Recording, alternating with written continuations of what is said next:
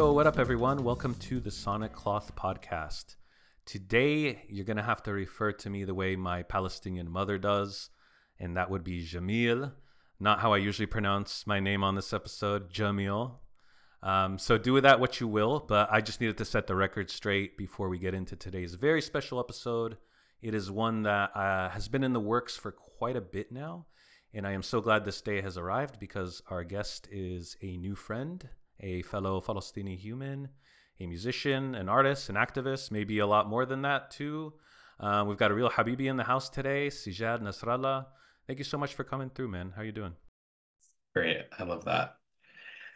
Whew, you know, uh, it's just a pleasure to be able to nerd out with another Palestinian who's just total music nerd. And yeah, I'm so excited to be here. Thanks for having me.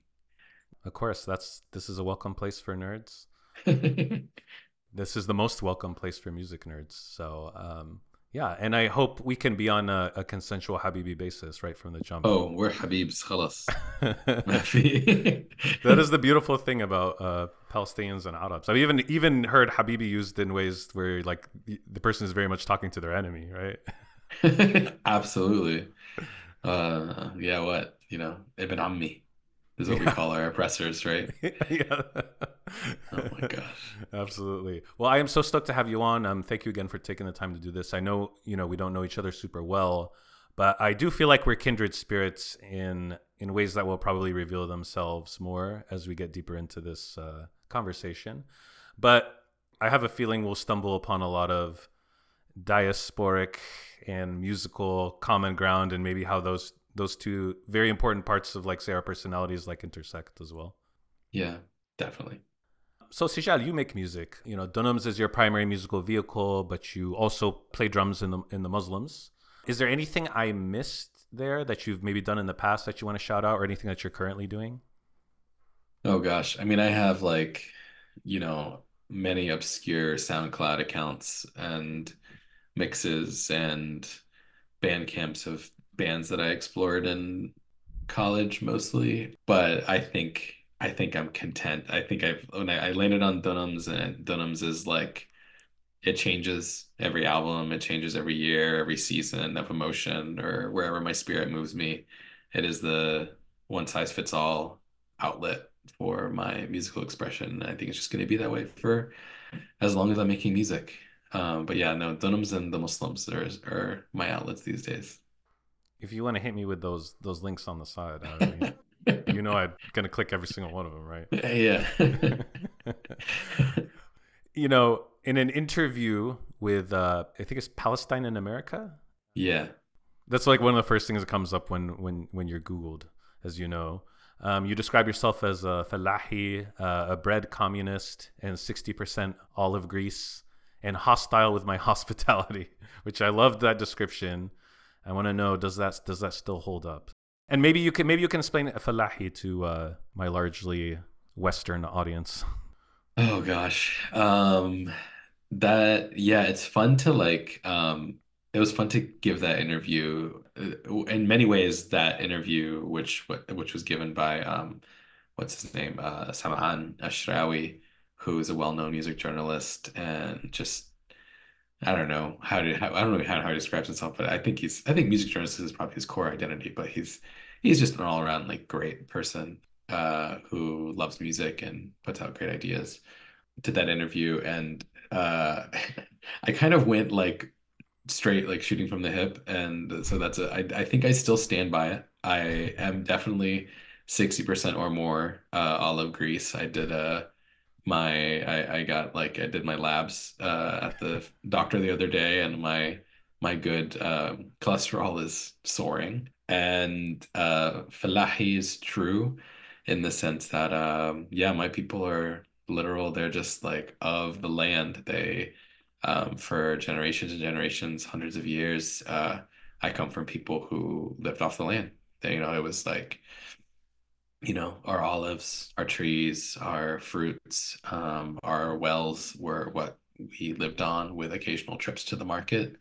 But we had everything that we need. And I think that's really what defines Falahi, but it's also shows up as a contrast to Medani or city folk Mm. who, you know, are the rich kids in the Shami scene, so to speak, but or the ones who, you know, grew up in the cities. But yeah, it's fun. I like being Falahi. And what is the last thing I said? I forgot.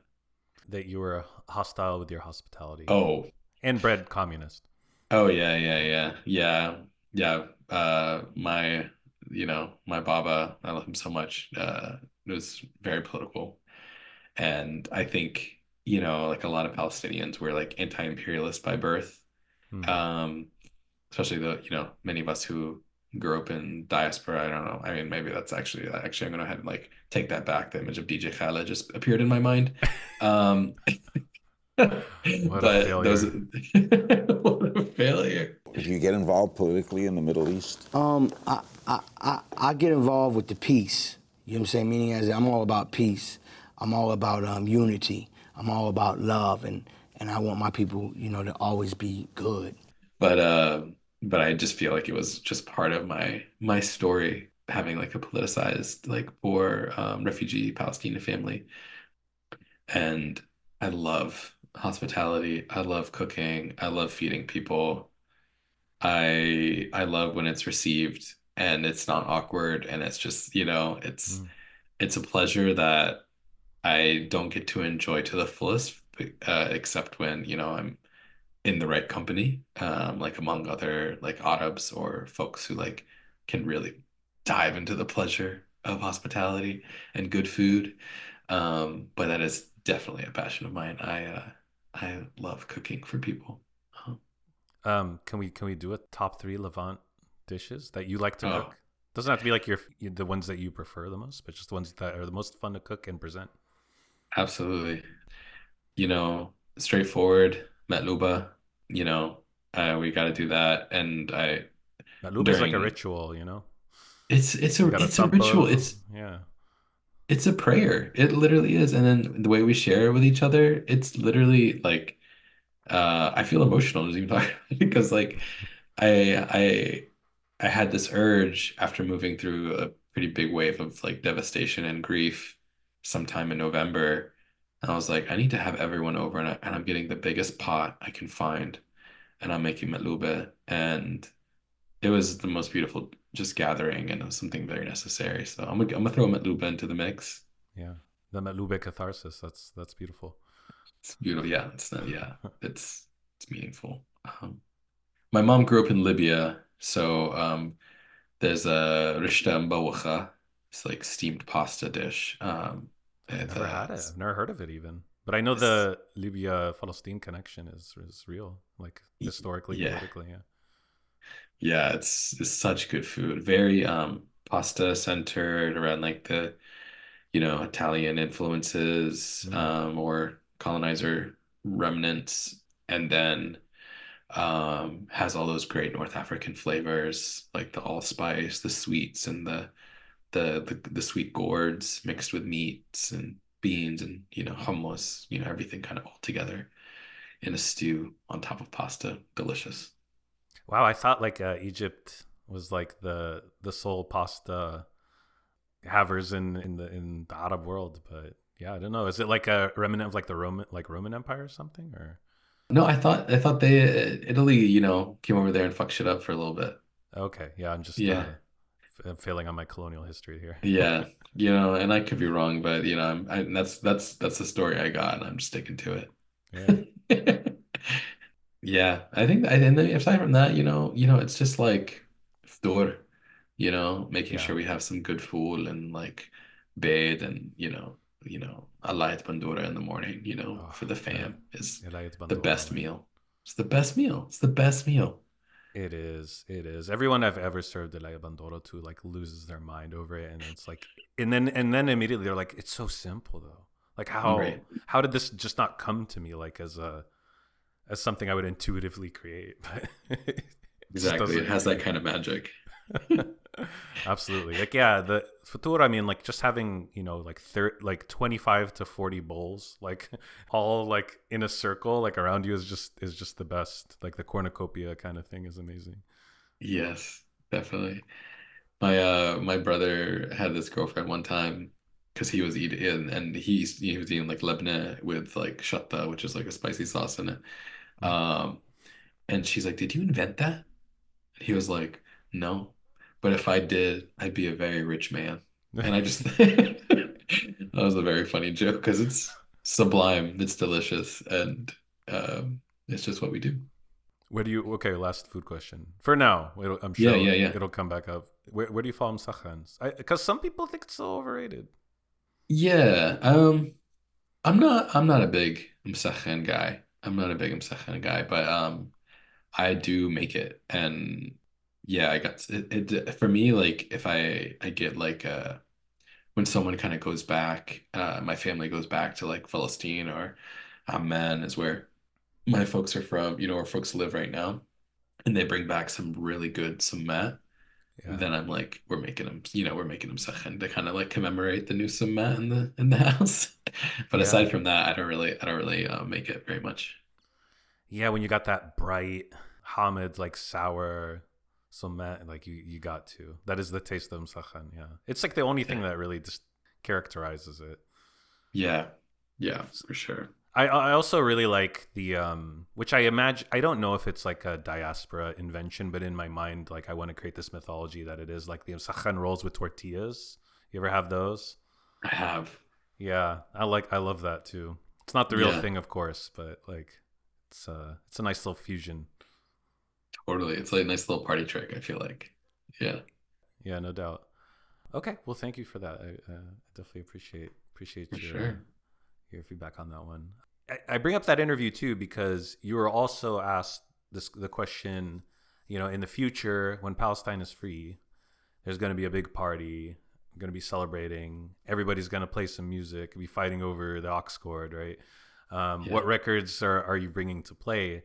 And that's very much the basis for why we came together on this episode. Of course, I always do have a different rabbit hole of music, and it's typically like a subgenre or a label or like I don't know, some kind of convoluted music nerd shit. But I like how pure this the concept of this episode is, and also the timeliness, of course, Yeah. um, as being the basis for today's episode. So together we created a playlist for Falastin Hurra, or a Free Palestine, and yeah, I think that's great. I was just if you have any thoughts about like is this something that you've been pondering in your mind before anyone like myself or the interviewer asked you this? I have been pondering it, yes, for sure. When when Saman presented that question, I felt like ouch. Like I feel like wow, like it's like I know, like I know we're gonna get free. I know it. I Mm, know it in my spirit. I know it in my soul.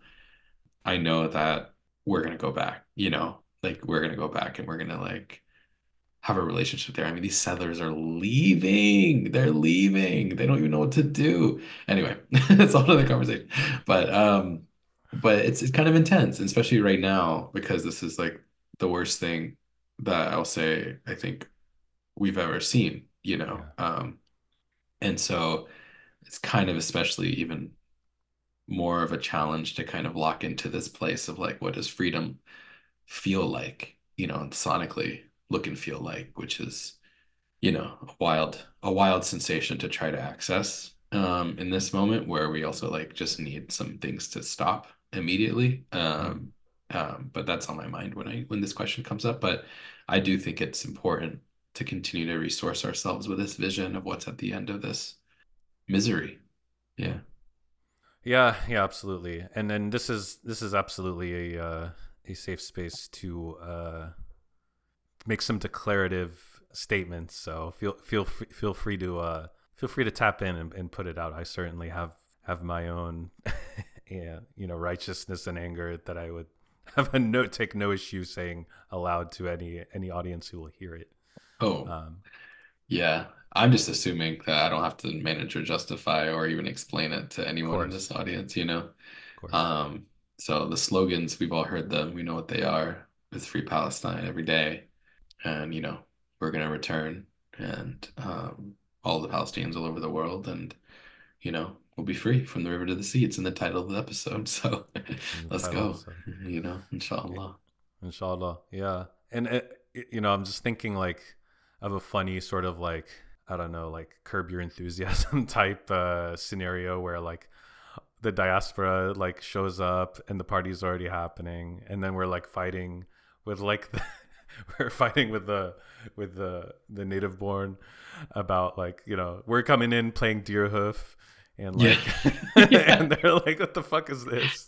We Yeah. want fucking Bebke all day. What are you doing? Yeah. Totally. I love that hilariousness. I love that. I love embracing it too. I love embracing the diaspora. Like, I don't know if you feel this way. I have a question. That is a question for you, but like, have you ever spent any of your life trying to be like more Palestinian than you were? I think it's a weird way to phrase it, but do you know what I Mm. mean? Like, um, Yes, it's sort of something that's in constant fluctuation, I would say, and it elicits a lot of complicated feelings. And I think as I get older, I am able to more authentically put some of that stuff to bed, because I think, I feel a certain self-conscious way if I'm like in Palestine, because my Arabic is not amazing. yeah, um same. like I can't read or write. Like I feel like when I go over there, like as beautiful and as like fulfilled as my heart feels in those moments, and like I'm just exposed, and I get to shim al hawa like for the first time. It Yeah. still feels like that's my home, and it's something I was robbed out of course, and that's like an overwhelming like sensation that you don't let go of. But like at the same time, I feel super impostery, and I feel like I don't know. There's just this like comparison that happens, but there's also something nice that happens where you just kind of snap in. If you like let some of those insecurities go, like you snap in, and like even if people recognize it, which they do, of course, like you're not typically not being treated any different, and it's a very much like you belong here. You're like a child of this country, and there's never this, like I've never personally felt like any kind of anything other than like a welcoming and a unification. And also something we don't think about a lot, because I think we're consumed with our privilege so much, is like is Palestinians living in Palestine like recognizing like what we lost, living in the diaspora, like of course there's like difference in opportunity and difference in access to certain things, of course, but like Mm. there's not a pity, but like a recognition that like we have lost something. And sometimes I feel that too, and that's where my self-consciousness can stand. I don't know if I'm like dancing That's around your question. I don't think I'm answering it directly, No, but you're answering it beautifully. Yeah. No, you nailed it so eloquently. Yeah, that's awesome. Thank you for sharing that. Yeah. how about yourself? Yeah, yeah. I think all those things you said really resonate with me. I it's like there's so much privilege in being safe, where we are and where I live. That is something that follows me, especially in the context that like majority of my family lives in the West Bank, and texting with them and the quality of life and like what's at stake for them. And yeah, but there's like, yeah, like my Arabic, like I learned it at home, and then like the in the Muslim community in my hometown, and had to kind of really struggle to get it to where it is. And it's still also like I feel kind of lost sometimes. And I still write songs in Arabic, and I think like I had this thing for a long time that was like I felt like wielding, especially language. I think I just refer talk to language, speak to language specifically because you talked about those other pieces, but like wielding language has always felt like really clunky for me because there was some emotional hangups. And at some point, especially with like Dunums, like the project of Dunums was like, like I have, my family has like Ottoman documents, of like the 400 dunums of land that we have in Al-Quds, Jerusalem, that we've been like dispossessed from. And like my name's on that, and I like Dolly Parton, and my my language is funny and me and part of this experience, and I start to wield it in this way of like this is truth. like this is actually like so much of the truth, the political truth, the divine truth of what it means to be Palestinian, that it started to somehow like some of the insecurity or like imposterness started to evaporate. And it's like, it's funny to say also Dunums, like we don't like, putting S at the end of the word, in Arabic is like Yeah. intentional for me to like kind of express that sentiment of like who I am and where I'm from and how I talk and how I exist as a Palestinian. Yeah, I don't know. It's not some like Edward Said level, like melancholy, of like I'm a foreigner everywhere. It's like, no, I'm just, I'm not a foreigner everywhere. I'm actually at home. Like I'm actually at home, like in my being. And there's something to that to me. Yeah. Stole it from a gin. Stole it from a gin. I know because he told me. He told me one thing. حب على الحاجز. حب على الحاجز. And how will you know if you found حب على الحاجز? You'll know her when you see her. If you drop it, just don't lose it. And don't believe them when they tell you or when they show you.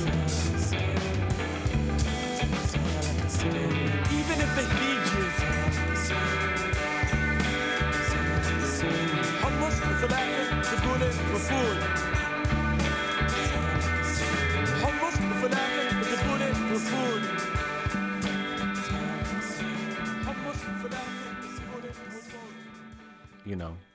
Again, like I believe we will return Yeah. to, and I believe in our generation we will see a free Palestine, and it's a tragedy that generations have come and gone without seeing that. Yeah. And it feels sometimes like, well, why am I hoping for it in my generation if like others hoped for it just as much as I did or more, because there's like a deeper connection. I didn't get ripped from Palestine like during my lifetime. Like it was ripped from my parents, and then I'm a byproduct of that.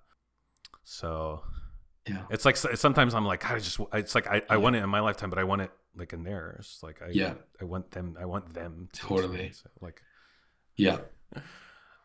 I do want to chat a bit about Dunums, of course, and the Muslims, of course. I won't lie, I'm more familiar with like the Dunums material myself, although I've listened to the Muslims albums too. But I discovered Dunums from the Radio Kaiban label, of which I'm a huge fan. I check out everything that comes out on that label. So one day I got an email, from a band called Dunums. The release is called "Where's My Edie?" And at this point, like my curiosity is fully activated. I'm like, talking about hands? Like, is that what it means? and I read the description. I'm like, oh, okay, I know where this is coming from. I think I know where this is coming from. And my curiosity is like fully activated. And I bought the tape, and it's a tape that I have like played regularly at my house. Like it was like literally the standing go-to Sunday morning ritual for me for like months before my tape deck busted. It's not to say I don't enjoy the other Dunums material. I absolutely do. But that one just, Where's My Edie, just holds like special place, as sometimes in discographies that happens, And I just find it to have so much connective tissue for me as both a diaspora Palestinian, clawing my way through the American experience and doing so in a more sort of rageful like way than ever. But also someone who's like has a long-standing music obsession that carries on to this day. Is just two massively important aspects of my identity fused into a single album that it has poetry in it. It's whether you intend for it or not, just in my ears, like a blending of Western and Eastern sounds, and it's just a killer record like on its own, irrespective of any of those things. So I just want to say thank you for making it. I really love it. And I just want to ask, like, that's a little bit a little bit about what Dunums is to me, but like, what is it to you? I know it's a simple ass question, but it seems like maybe the right one to ask as much as you want to divulge. Yeah, that's awesome. That's so kind. I'm so glad you like that record. I feel like it was made for you. It was like literally made for like, yeah, it's like riddled with so much diaspora insider belonging, I feel like, and also groove and sonically, and what I've learned from your taste too, Of I'm like, course. oh man, like yeah, that's awesome. So glad you enjoy it. And thanks for that question. I want to say just one thing about that record is that I want to like gotta give props to the people who played on it. Um, so yeah, like there are many different iterations of Dunums, and that iteration was me convening and basically visually scoring the record, um, with an ensemble of people, that include the person who's doing the poetry and spoken word, um, Ahmed Jitan, and then his sibling, Alat Jitan, and then on oud was this incredible Palestinian oud player, Huda Asfour, who just actually put out a new track with El Sara and the Nubatones, Oh wow, which amazing. is, yeah, she's incredible, and I think they're roommates now in Brooklyn. Um, but and then Ade Oni is a backup vocalist, Tristan Munchel on electric guitar, and I play drums and guitar and bass and synth throughout the record. But just want to give props to those folks, because it was very much an improvised ensemble, Hmm. despite the arrangement. And yeah, Dunham's, so I don't even know where to start. I think like I love making music under Dunham's. I said this earlier, but a dunam is a unit of measurement, for land in Arabic, and the idea for the name came, when I learned of the about 400 dunams of land that belong to my family. We have like Ottoman documents from before World War One, that talk about the land that my family owned, and that they've owned it for at least 200 years, in the Jerusalem, foothills of Jerusalem, Al-Quds. And the whole experience for me is like trying to be, I was raised in the South. I was the first in my family born in the US. I feel like there's like just like a sliver of miracle that is like, I think many migrant and immigrant families have some stories like these, like of what circumstances led to them being here. But especially in like my family's story, just like the fact that we were able to be here and live here, is kind of wild in terms of the relative experience of my family. And I grew up in North Carolina, and I love living in North Carolina. I love it here. And I grew up going to Palestine and like being able to visit and seeing and meeting family. And um, the whole kind of origin really derived from like the inspiring experience of being of two radically different places and trying to make sense of that. And then I think it's sort of evolved over time. Like I have I have like in my early 20s, like I got like geography tattoos that kind of like made sense of this experience for me. But now it's kind of gotten to this place where it's like just about land. It's just about land and what land is and what it can do and how essential it is for us to like thrive and survive, and all the stories that it tells and all the stories that it appears to tell. And remembering all those struggles, it's just, yeah, I feel like land is like a really fascinating thing, especially in the context of settler colonialism, and it's constantly changing. And it's hard to remember what was there or what it meant or who it belonged to and who loved and died there. I think something that feels very poetic and significant to me. And it's going to continue to change. But that's what Dunums means to me. Yeah. I love the line. I think it's in Love Letter to Ahmed Yassin. I'm going to Taluza. Yeah. Because I love it for a lot of reasons, but like right off the bat, I had not heard that phrase Taluza in like I don't know how long. So right off the bat, it was immediately so nostalgic because like my dad would, he'd be like being sarcastic with me, tell me to tuz and like be like, yeah, Taluza is basically, I mean, maybe you can expand on this, but like my understanding, it's a slang that kind of represents some kind of nonsensical response you give to someone who you're trying to kind of be fickle with, right? Mm-hmm. You're kind of like fucking with them a little bit. Yeah. But it's also like a village in the West Bank as well. And I don't know how I'm not sure exactly how those two things connect. I wondered if you knew. We use it in the nonsense way. Yeah. I've only ever heard it in nonsense way, and I had to I Googled it and I'm like, oh, Taluza's a place. But I'm like, perhaps its origins were like in people who maybe lived in the West Bank, and Taluza was like this village that was like farther away than other ones, and it just got kind of like put into place or something. Like it's just such a fun word, like in and of itself. I love it. Totally. Yeah. Yeah. That's the humor of Ahmed Shaitan on that one, for sure. It's so great. Yeah. And I mean, to non-Arab or I guess Palestinian listeners, that probably just goes right over their head. I think this is the moment where the listener has to smile and nod.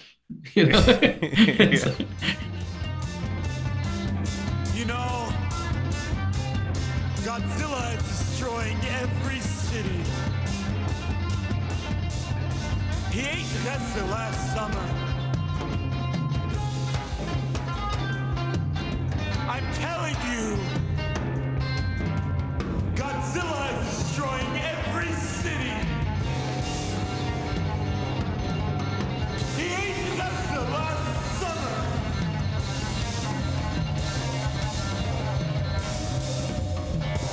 Godzilla is destroying every city. He's right here in Durham.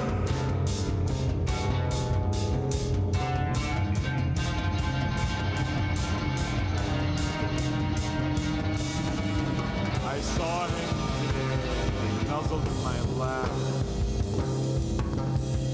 Toddlem, he purred.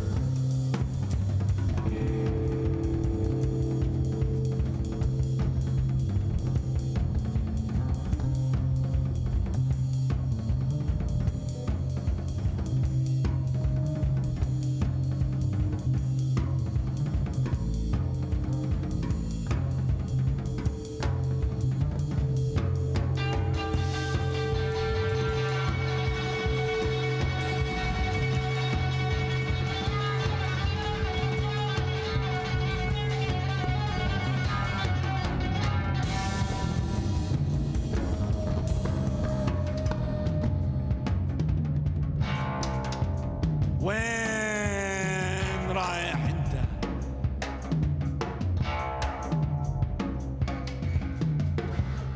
وين رايح يا ولد؟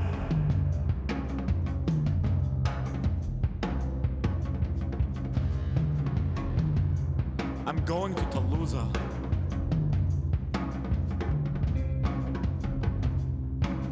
أنا رايح مشوار. In that same song, I also I've been listening to Dunum stuff all week, of course, and that line, "Godzilla is destroying every city he ate Gaza last summer," is just so harrowing. I know that Gaza's been bombed and ravaged over and over and over. This is nothing new, but of course we've hit some, genocidal apex, of course, in recent times. So it's, a record I haven't listened to in a minute since my tape deck busted, but. Yeah, just re-listening to it again over and over. I mean, it hit a different nerve this time, in re-listening to it. Yeah, I recently put it on a fundraiser compilation record that we did in Durham, where we live, and added that song to it, and feels more as relevant as ever. Obviously, Palestine is more in being inserted in organic ways and in strategic, forced ways too, into art spaces, into music, into fashion, art, culture. But like, especially from a DIY perspective, like there's a bar like nearby my house, and I'll drop in with a friend, just go see like a hardcore show. That I don't really know the bands. I don't really care that much about the bands, to be honest. But it's nice to just be in that setting right now for whatever reason, cathartic reason. And like every time I've gone, like without fail, like it is clear that like what is on the minds of the people performing is what's going on in Palestine, and from people who don't come from there. And it's just something I'm experiencing in the wild. I see free Palestine stuff everywhere, and Phoenix is a fairly apathetic place. Like I would describe it as such, just highly suburbanized and spread out, and it's a new city, relatively speaking. And I don't know, there's obviously like pockets of deep community here as well, and you see there's a lot of great stuff. But like if you take it on the whole, it's a good representation of the apathy of the empire. I'm just observing it. I'm noticing it. I wonder like if you just have any thoughts. I mean, maybe it's an opportunity to talk about like the intersection of art and, Palestinian liberation and Durham, which is something that has been part of your life for a long time. But like, is there a shift? Like, what have you noticed? Yeah. I mean, I've there's so many things to say here. The short of it is this: I think we've never, in terms of like also never having witnessed something so horrible being done to our people, we've also never witnessed solidarity behave like this in this way. It's completely unprecedented. I think the Save Sheikh Jarrah movement in like, was it 2021, 2020, 2021? Yeah. That was the first, and I was like, whoa, like literally here we are, like something is changing in the overall, I don't know, in the overall like spirit of what it means to what Palestine is, and has been. And my experience as a, mid to late 30s person in the world who grew up in the US South has not been one in which I have felt in any way seen or witnessed or received solidarity as like a, or could make the assumption that there would be solidarity in a space, that I didn't have like explicitly clear knowledge that was a politic that was present. And Dunums has been around, since like 2010-ish, and I was writing songs about like the kids in Gaza, since then, mostly isolated in my bedroom, and like would go out and like play these songs. And the scene that I was in Asheville, North Carolina, and and I didn't know how to even bring it up. Like I would just sing the songs in Arabic. No one knew what I was saying. They're like, oh, cool, blah, blah, blah. And I would just kind of keep playing. But these songs were just like, I was processing all these things were going on for years. And now here I am as a band, which we didn't have a formation of a band for Dunums. Like the band ensemble changes periodically. But a friend took me out to lunch in March of last year and was like, let's do your song. Let's like play your songs live. Like it's be great. I was like, okay, I don't know, I have enough time. Blah, blah, blah.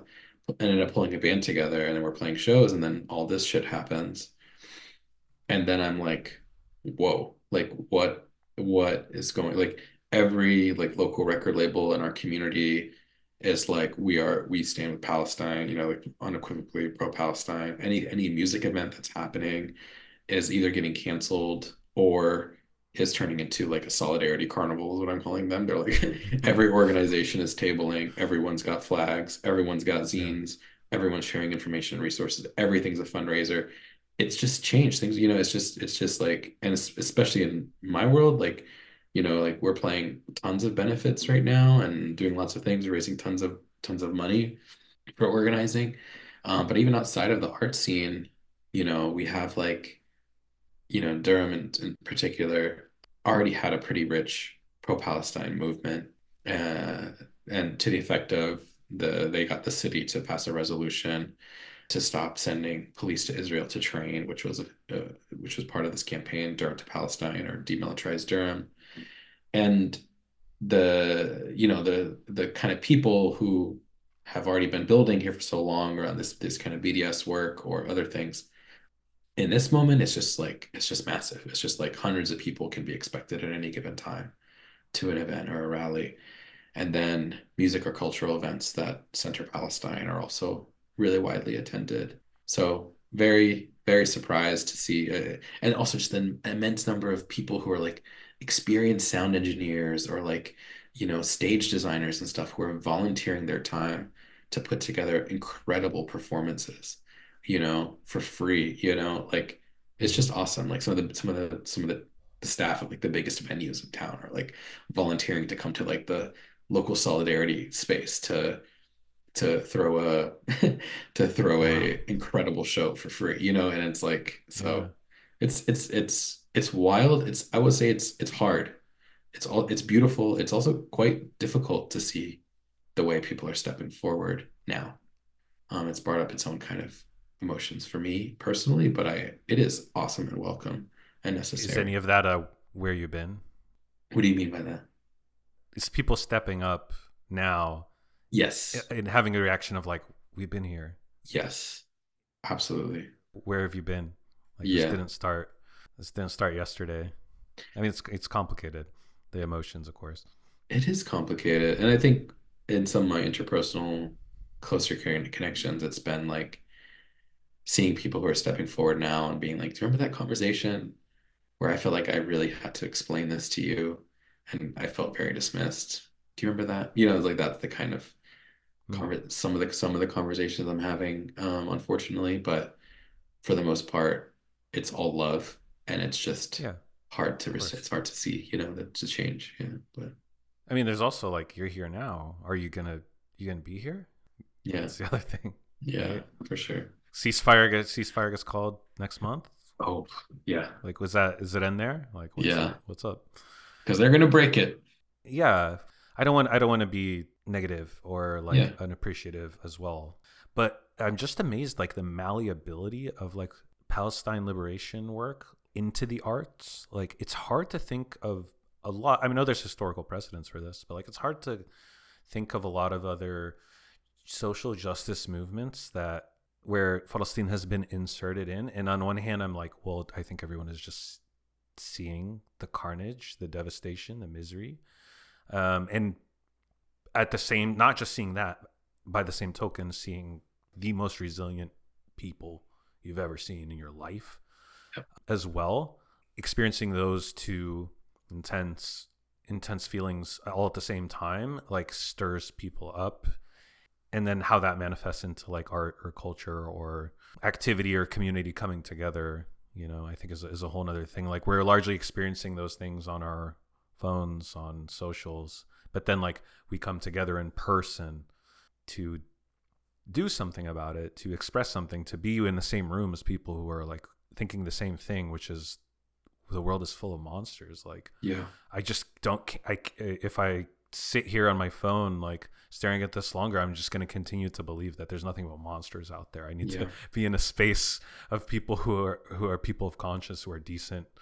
And I don't know. That's just some of my free for all kind of thoughts Yeah. thoughts on the matter too. But I'm so like astounded by the malleability of this movement to be woven into to so much, because it's Yeah.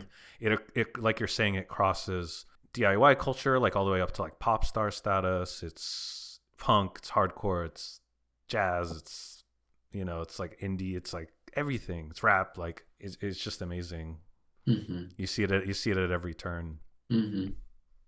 Yes. Literally every it's like, and then it's like, it's in every institution as well, even the ones who, it's in the administration, it's in the Biden administration, even though they won't, their staffers are revolting, like every institute, like the Human Rights Campaign, like, Mm. for example, like the LGBTQ rights organization that, for some reason accepts money from weapons manufacturers, that, like these kinds of things, like it's everywhere. And then it's only among those who are accountable to the monsters that have yet to like fully, um, It's ah, the yes, last infected space. Yeah. yes, the bitter end, the bitter end.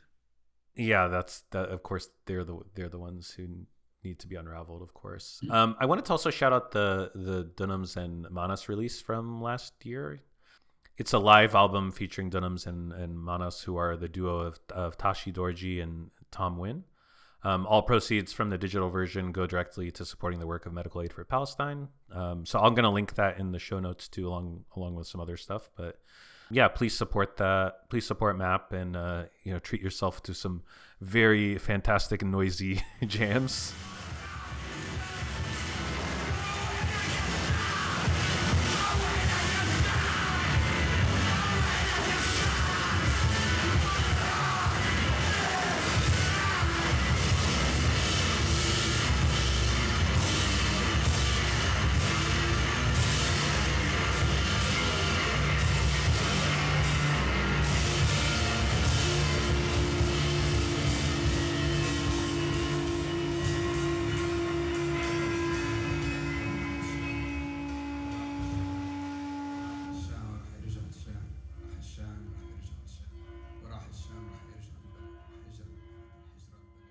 Those are some of the melodies from the It's in Your Ribs record.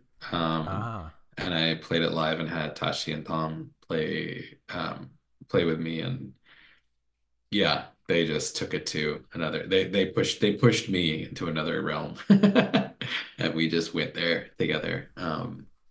But the core melodic content, which I think we'll probably talk a little bit about, I think, because we get some of the songs, because some of these songs are inspired. Some of the songs that I picked for today are like inspirations for that record.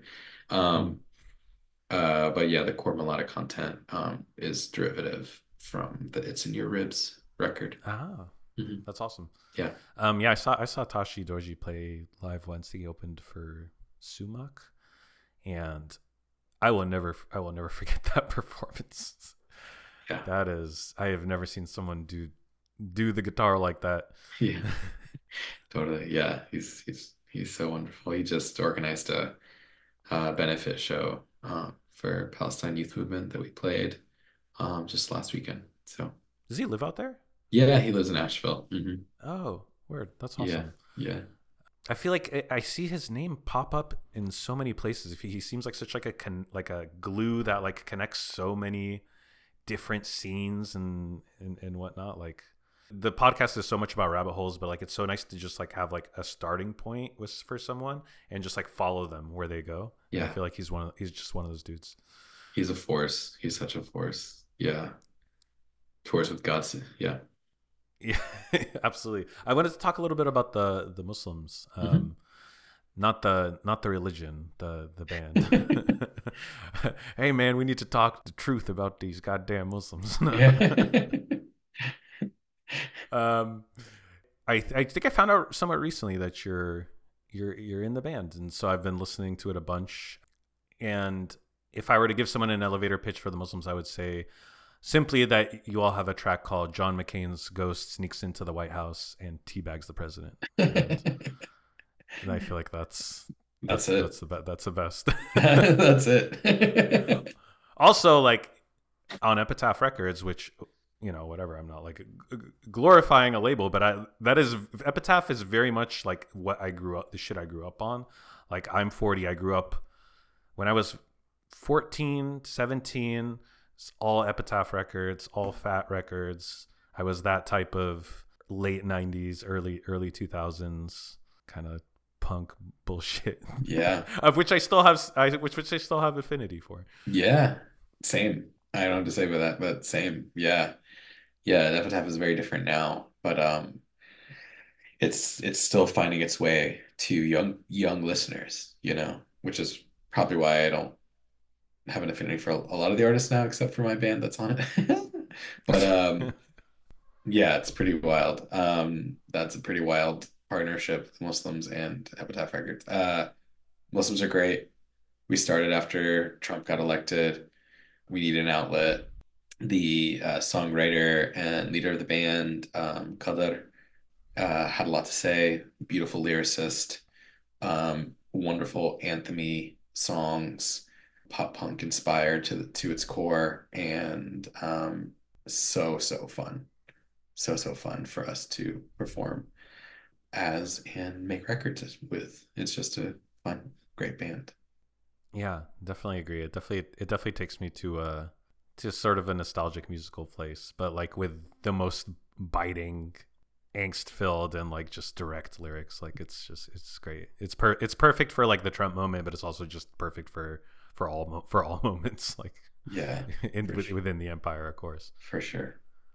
I've had this debate with a couple of my friends. It doesn't seem like the most considerate question to ask, as like there's an ongoing genocide. But while we were talking about art in Palestine and stuff, like in BDS, like can you imagine an artist going over to play in Israel, like I don't know, in the future, like in any time in the future?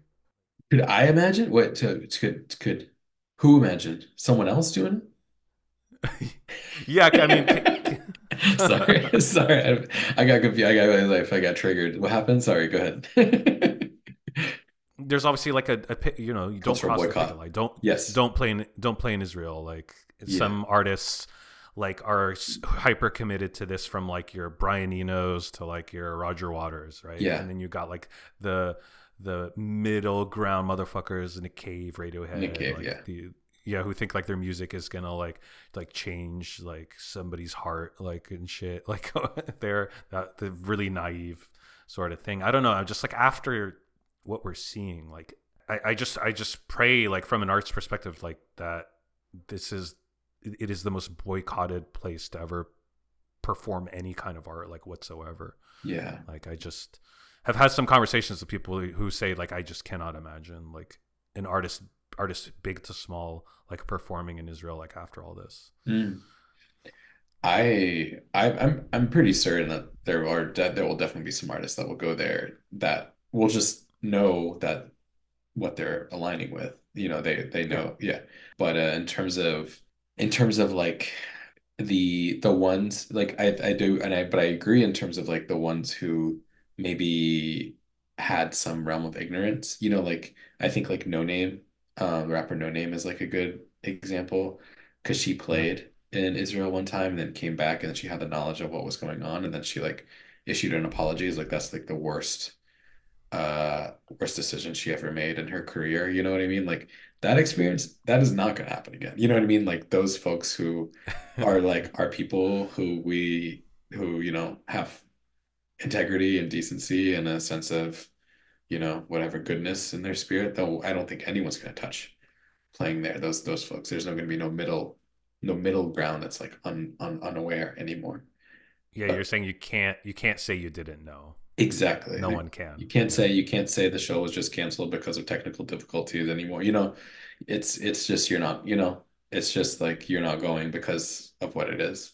Yeah, it's wild. Like, it makes me think of like that band Big Thief, you know? Yep. Yep. Um, because the bass player lives in Tel Aviv. And he seems to be pretty on his fuck shit a little bit with where he stands, even though he wears like Feyruz shirts and shit like that in live performances. That Um, doesn't mean anything. what's that? Said that doesn't mean anything. I know, right? But yeah, whatever. Compensation. You know I that guess. you know those like you've I mean maybe you know like you know how like Jaffa has its own like now like hippie Israeli settler scene. They're like Yeah. progressive-esque, you know, Arab. Haifa vibes. Yeah. Exactly. Yeah, We like can that. live. We can. You know, we're the example of a city that figured out how to live together, kind of thing. Yeah, While ignoring just still the fundamental like apartheid nature. totally. Yeah, let's see if they're even a band, you know, after this. You know, that's what I'm curious about. Well, what was that whole dust up? Because they announced a tour, and they were going to play there, and there was an immediate like I'm assuming activists reached out directly, and I know that they ended up canceling, putting out a statement, but like I don't know any of like I don't know how much I don't know how much they fought it. I guess I'll say. They put out a statement that was like, we support BDS, you know, and like yeah, like that was after the pushback for they're playing a show in Tel Aviv, and we don't support the occupation whatsoever.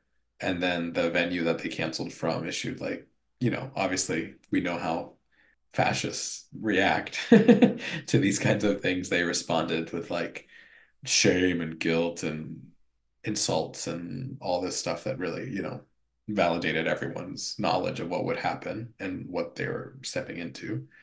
And I think my impression is that they're divided as a band. I think a little bit. Yeah. That's my read. But they don't want to disappoint their fans, and their fans, I don't think, are predominantly pro-Israel. So Yeah, I guess so. I mean, they're a pretty big band, right? they're pretty big, yeah.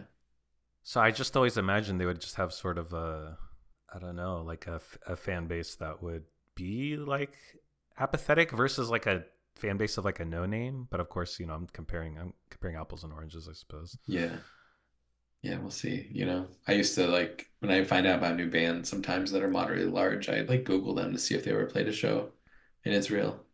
It's kind of like my like has to kind of like The pass. barometer. It is, yeah. It's like my test a little bit, because that's important to me. And I hope you're right. I hope you're right that it's dry as hell culturally over there as it should be. All they know how to do is lie, cheat, and steal. So, And DJ. and DJ. DJ hard trance music, which I barely know what that is. Yeah, same. It's also probably just, All right. Well, yeah, go ahead. no. Go ahead. I was saying that's still colonizer shit to me, Oh stealing yeah, of course. house music and all that shit. Anyway. Oh, of course. Yeah. Yeah, that. Is there any wonder? Yeah, right. Why it's the music of choice? I mean, they're either stealing Arabic music, or DJing. Is there one? I'm struggling to think of a band from Israel. Whatever band you to tell me, I'm sure is dog shit. Oh man. Yeah, I have some actually I'm writing something on an Israeli artist who lives in New York right now, who is in the experimental music scene, who has a lot of I don't know, this is a good time. Actually, you know what? Fuck it. This guy, guitarist, what's his name? Yonatan Gott. He was in the band Monotonics, and now he has his own project where he plays with They're kind of like a punk band, right? yeah, they're a punk band, Garagey, right? garagey, very raucous shows. But he's since kind of trying to make an identity for himself as like a composer in the US, and is on a lot of prominent labels that many of us know. And his newest project is he's playing with indigenous artists from the US. I think the artists are powwow drummers from the Wampanoag tribes, and playing like bluesy noise guitar over the powwow drums, and it's deeply appropriative and problematic. And a lot of his mission in music as a composer is to create cultural identity and a sonic landscape of what Israel sounds like. And it's deeply problematic. And he's just out here. He's just out here. I'm curious what's going to happen to him in his career as people continue to isolate him. But he works predominantly with Israelis too. So we'll see. Wow, creating music, a soundscape of what Israel sounds like. Yeah.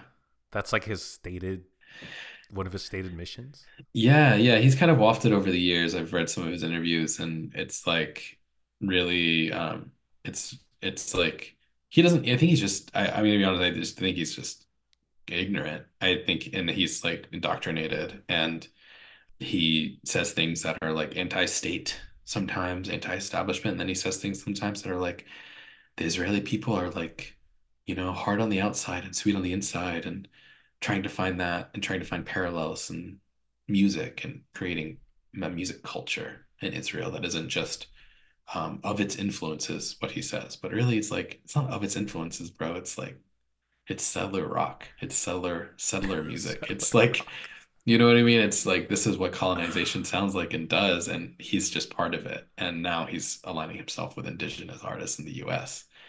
And it's very ugly. It's very ugly. Anyway. Damn, that is. I had no idea that existed.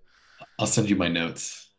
I'm simultaneously like, yeah, fascinated by this, like in a dark way, but also like I just wish I wish this person wasn't doing any of that shit. Like, yeah.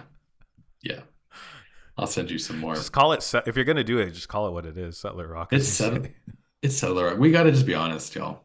There is some settler rock out there, and I'll tell you what, Israel is trying to make it. So Yeah, as Muhammad al-Kurd often says, the Zionism does not contain multitudes. All right. Well, the last thing I wanted to ask before you jump to these tracks just is a basic bitch question, I suppose. But like, in your view, from your perspective, like, what can listeners do to support Palestinian liberation? I think the way that the calls have been moving, the calls to action have been moving by Palestinian-led organizations like Palestine Youth Movement and Adala Justice Project.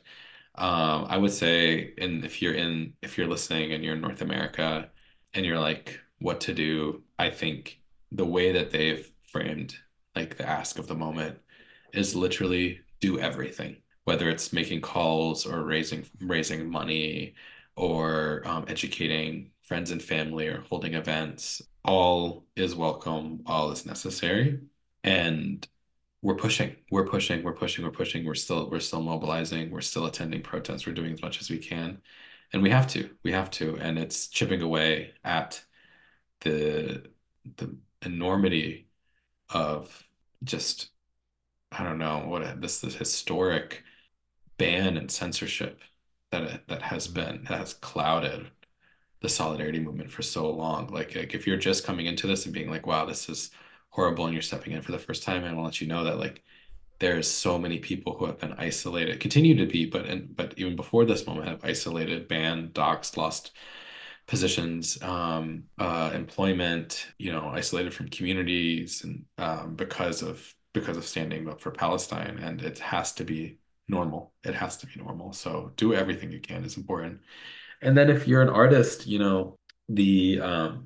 the musicians union has some really good resources about things you can do at your shows, like raising money or selling eSIMs, things like that have been becoming standard practice for artists who are touring or doing events and shows, and doing more of that. So I'll definitely drop that into the notes because there are definitely some artists and musicians who listen to this who I talk to. So yeah, that's a great resource to throw into. I would, the only thing I'll add is just don't stop. Whatever you're doing, just don't stop. That's the stopping is what we can't do. Yeah. And what's been motivating about what we're seeing is it's not stopping. Yeah. The people who want us to stop thought we would, and now I think are coming to understand that it will not stop. And it's the incessance and the consistency that is the threat. And I think as a movement, we're able to have stamina in this moment because people have pitched in a way that they haven't before, and there's more support underneath us. And we can step out and take breaks and heal ourselves and then hop back in. So that's all healthy shit. That's something that I know people always was very much the ask, like, several years ago, and it's here in some form. Yeah, for sure. All right, Sijal, let's get into these tracks. Let's do it. We're here to party at the end of the day.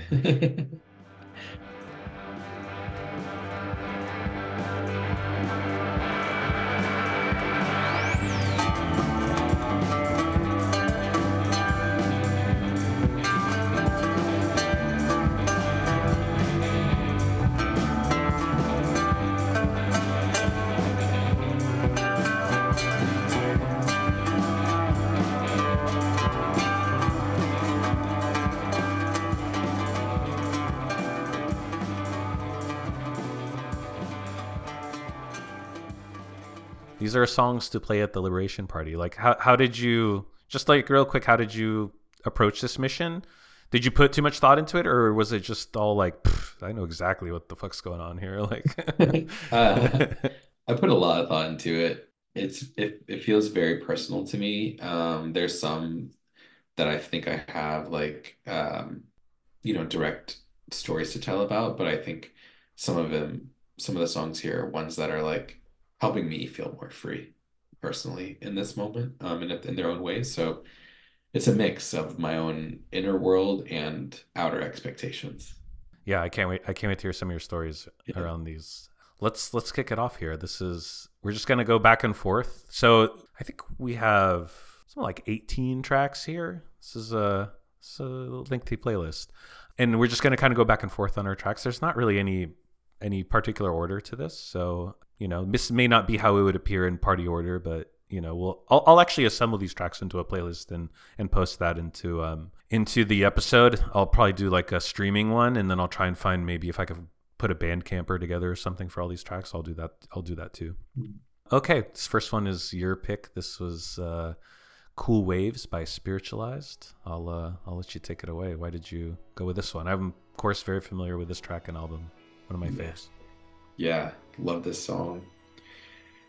Well, one, Jay Spaceman, also of Spaceman 3, who writes the songs for Spiritualized, is down with the cause, and we love to see that.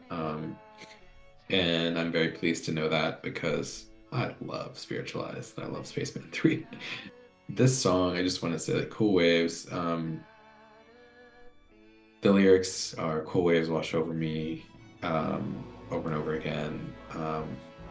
Place, or like things like place your sweet hand on mine, and because I love you, and just the overwhelming orchestration of like love and like elemental like wash that just is part of this song is very healing. And there is a longing, and there's a knowledge that at the end of all of this we will need to heal, and it will be a lifelong journey for many of our people.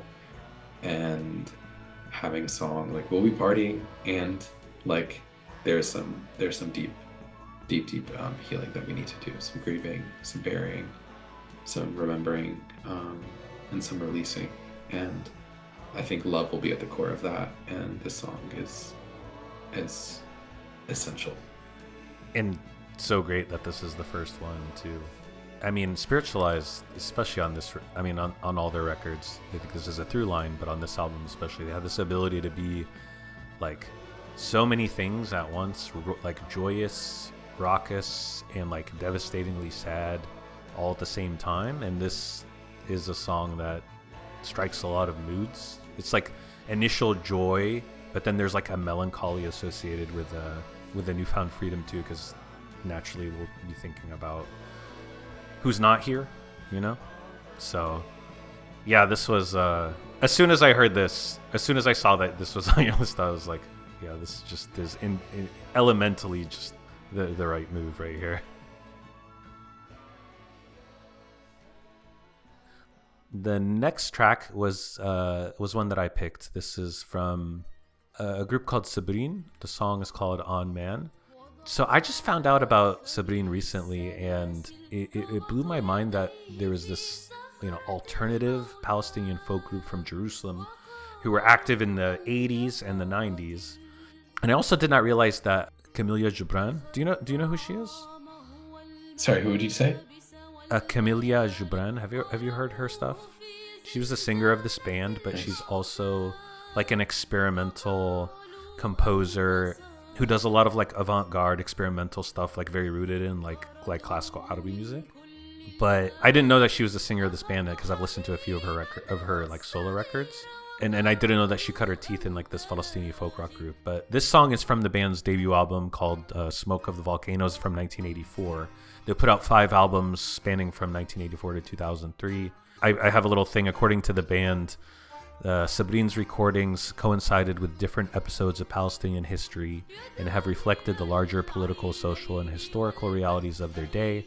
As a group of young people in their day, Sabrine felt a need to express their individuality as well as their collective generation's view of society through music. The music of Sabrine is a reflection of the Palestinian experience.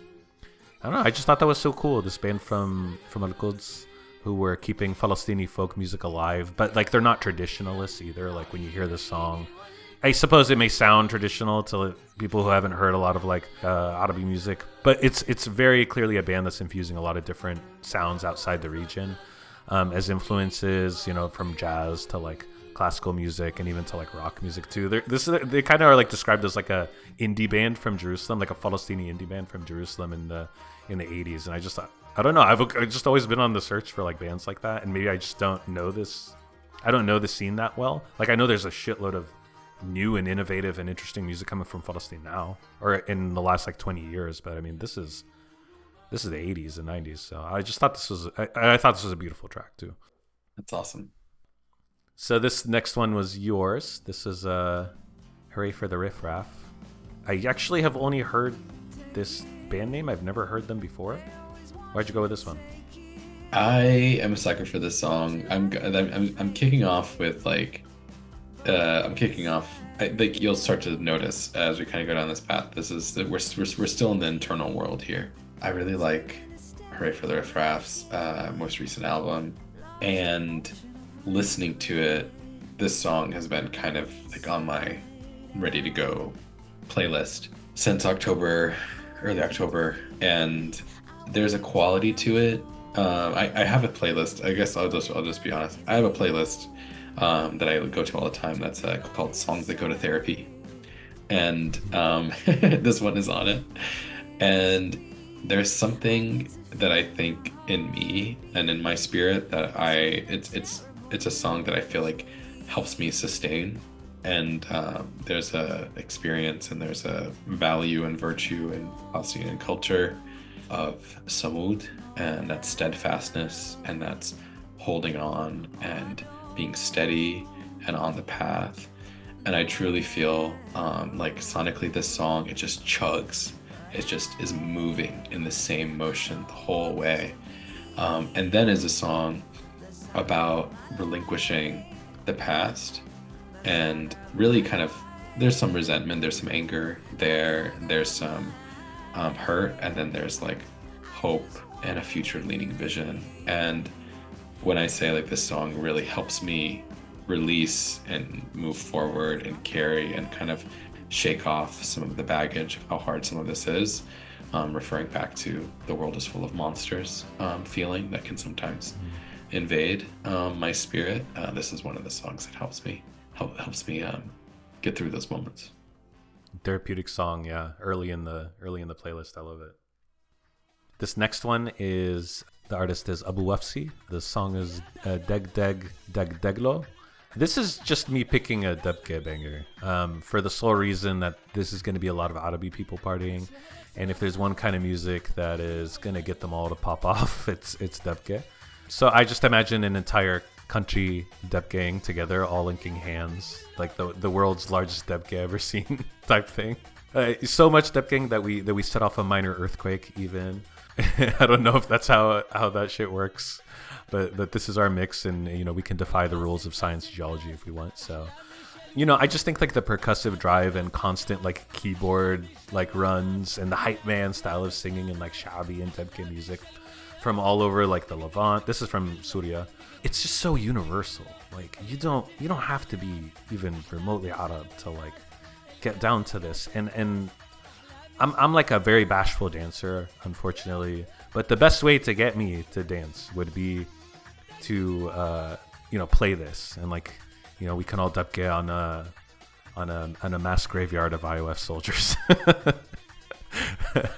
So there's nothing that special about this track. I mean, it bangs for sure, and it came off of like this Debke comp that I listen to sometimes. But I don't know. I just wanted to throw this in. Maybe this is too soon in the flow of things, but if we have the aux chord, and some people in the crowd are like, okay, what are all these like slow like melancholy songs? Like you gotta keep them in. You gotta throw them a little bit of red meat sometimes. 100%. I'm glad it's here. Yeah, this next one is was this the Habibi Funk song? Yeah, this is a Habibi Funk artist, Issam Hajali. Issam Hajali. Yeah, that's right. Yeah, I had to get him in here. I actually had followed Habibi Funk. I think going off of this this trend, that Debka song, I think comes from a Western label, or that was the one that you put out, Habibi Funk. I think the guy was German or Belgian or something like that. Yeah, he's a German guy. Oh yeah, German white guy. Yeah. And this is go back to the experience of being in diaspora. Like I saw that I heard an Issam Hajali song on Rami, like on the end credits of Rami. Totally, and yeah. then and then like remember the Habibi Funk release and went back and listened to it, and yeah, and then kind of opened just like some space for me to like look at the poetry and this songwriter's music.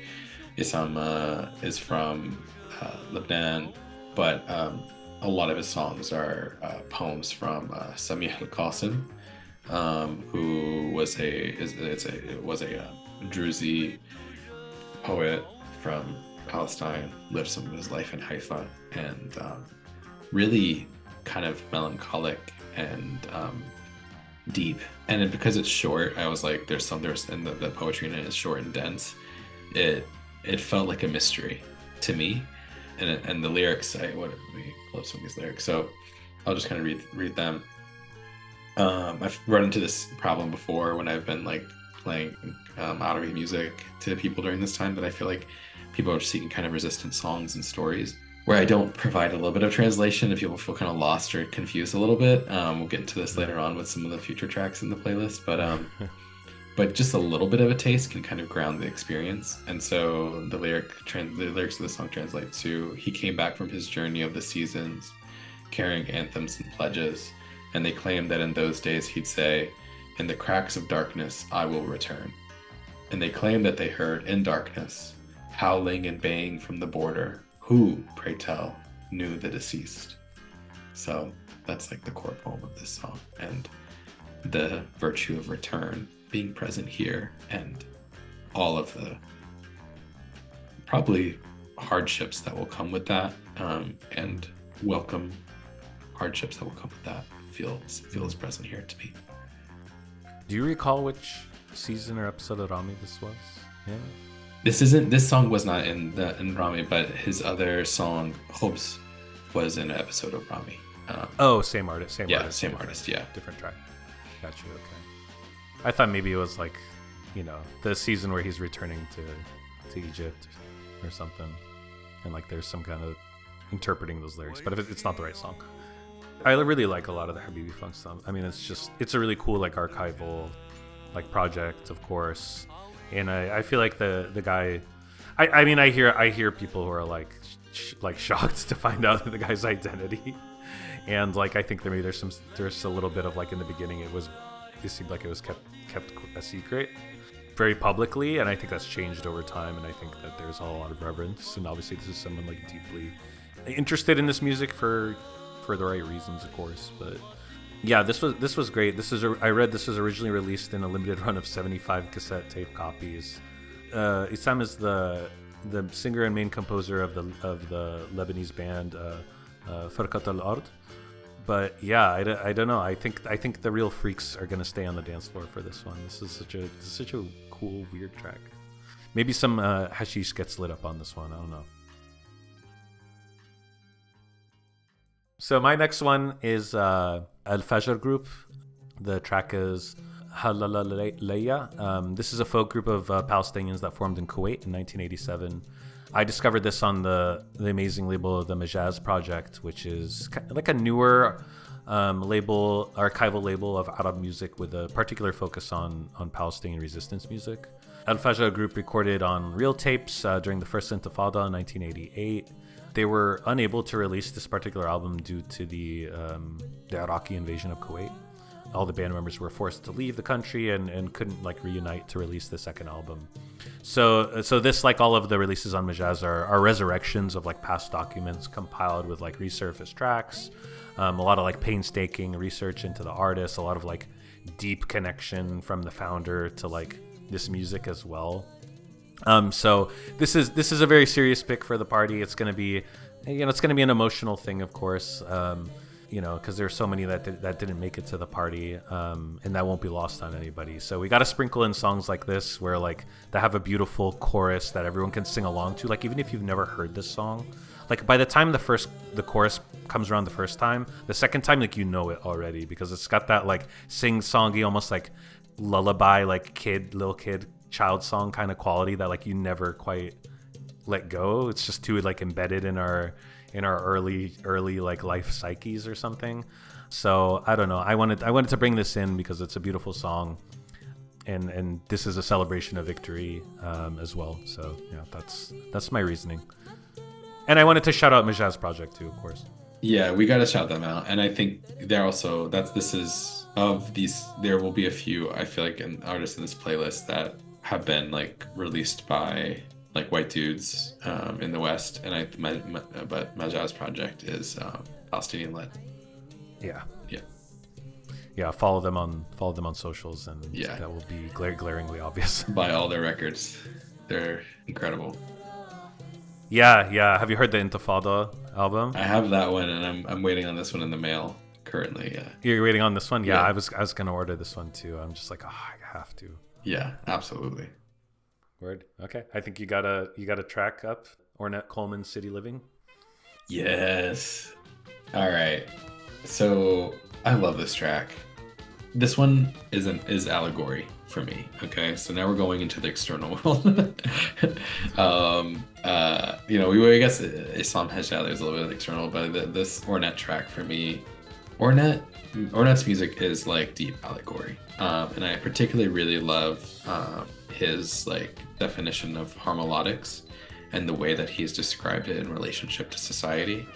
And harmolodics could, for like a simpler way of getting into it, is like a melodic structure or structure for composing music that is kind of like beyond like template or form or structure. It's not imposed upon by Western music theory or things like that. It's and it's, it could be described as like atonality, but it's beautiful. And a lot of Ornette's writing and commentary during the time that he had the Primetime Band, and then this album, which was released in, 1985? 85. Yeah, opening the Caravan of Dreams, really deployed a lot of his like feeling and sentiment and theory around harmolodics. And in particular, I couldn't find the essay. I believe it's on the liner notes of the Dancing in Your Head album, where he talks about melody as being like a unit of culture. It's a vessel of culture. It's a container of culture and meaning.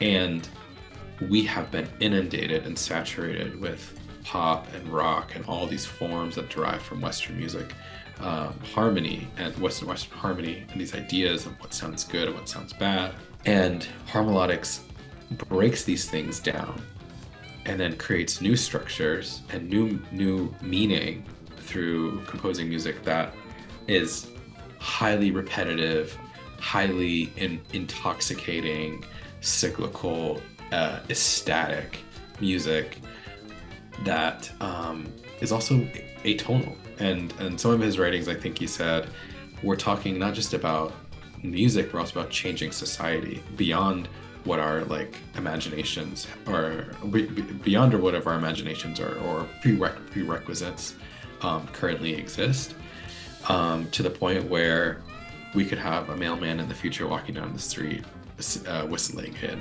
atonal melody, and that society will be inherently different. Yeah. And so I love this particular era of Ornette, and I find it very inspiring. And I think as an Arab and as a Palestinian, I have long languished at the lack of imagination in states and the nation state and neoliberalism and capitalism and these like forms that exist in our society.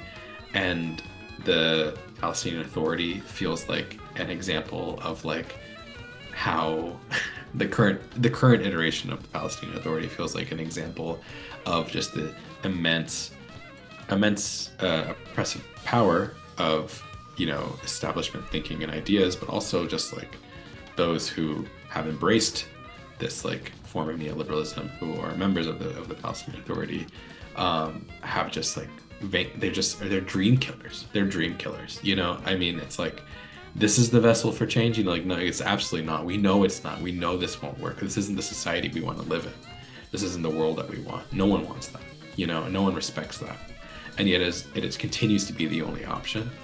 And so for these Ornette tracks and the ways that he just breaks out of form and then drives it until it's catchy, that I love. I love it so much. And I find it very inspiring. And we're gonna have, and when Palestine is free and we return in the ideal circumstance, we're gonna build something radically different than what's already been determined. Inshallah. Inshallah. I love that you drew a line between this era of Ornette Coleman, which I'm unfamiliar with, and what the PA represents. That's so awesome. I love that. I was following through. The through line was there the entire way. That's amazing.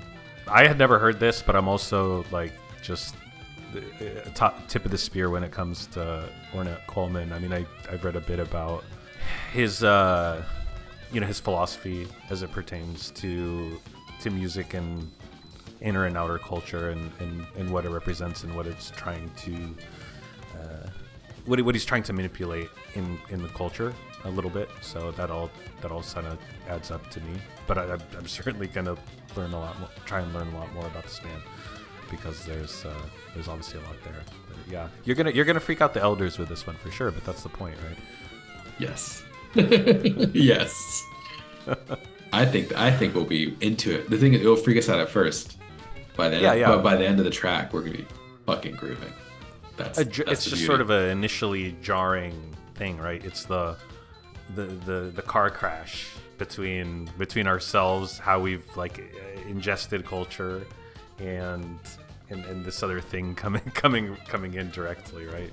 But also, like, where will our minds and hearts be in such a place of ecstatic, like, celebration and like this fulfillment, right? Too, we'll be probably a lot more like opened up. We'll be opened up and vulnerable in ways that we can't imagine, right? We're opening the caravan of dreams.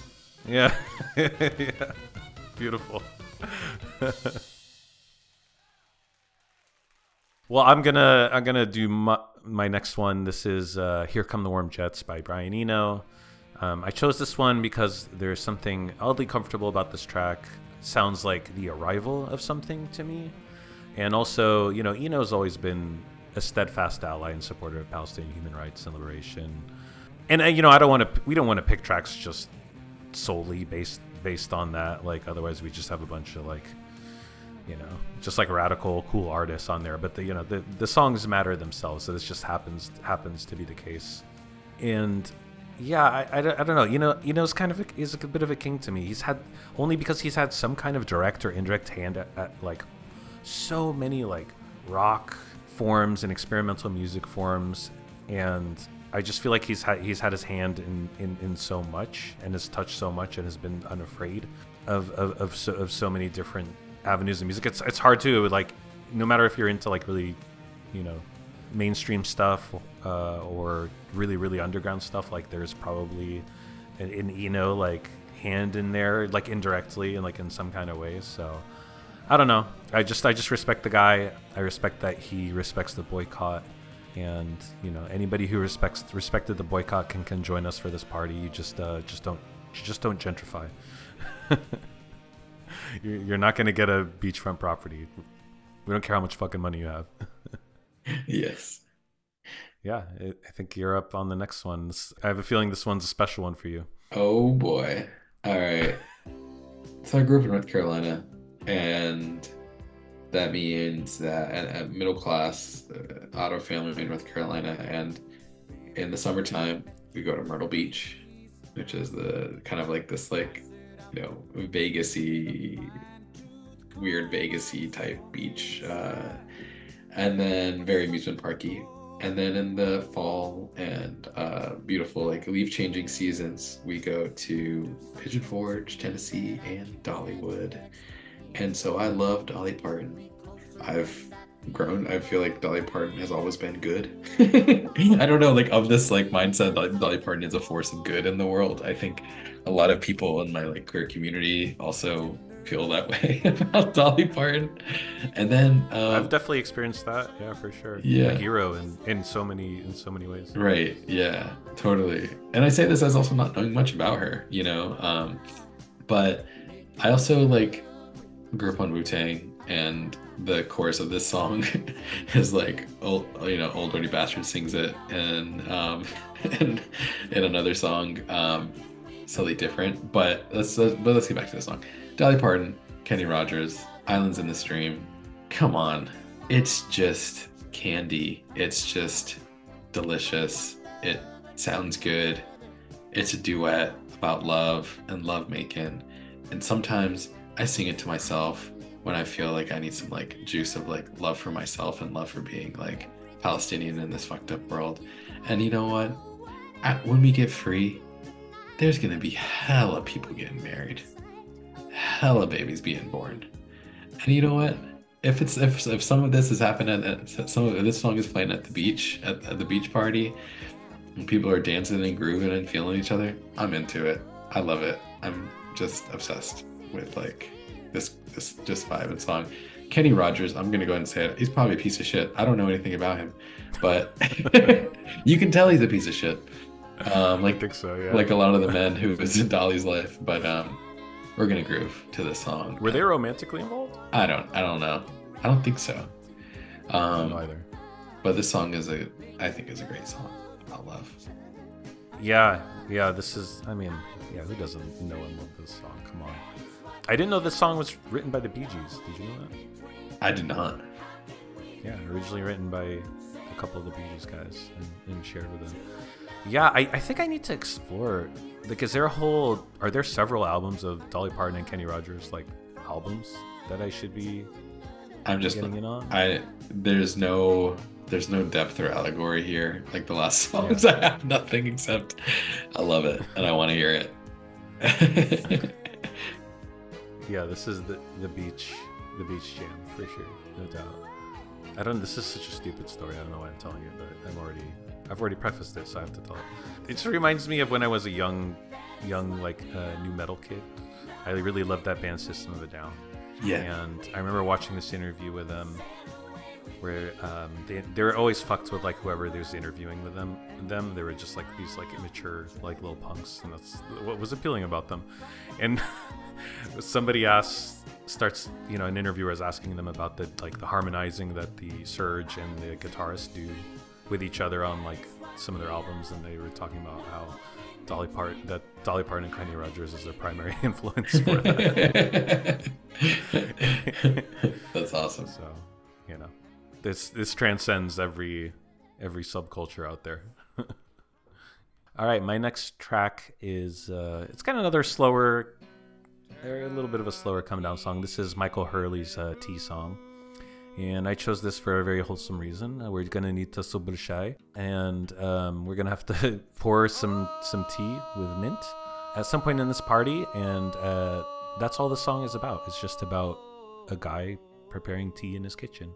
The song is from the first Michael Hurley album from 1965. I think people forget like how far back this guy goes, because he still releases music to this day and never stopped. But yeah, this is a simple song from a fellow Fallahi of the white variety, but very, very much tied to the land too. I don't know if you're into Michael Hurley at all. I'm a fan, but I feel like the discography goes for too long, so I sometimes lose my anchors. But I have heard songs I really enjoy. It's very long, but also like it kind of doesn't matter what Michael Hurley you listen to, because it's just like it's always so Michael Hurley. You know what I mean?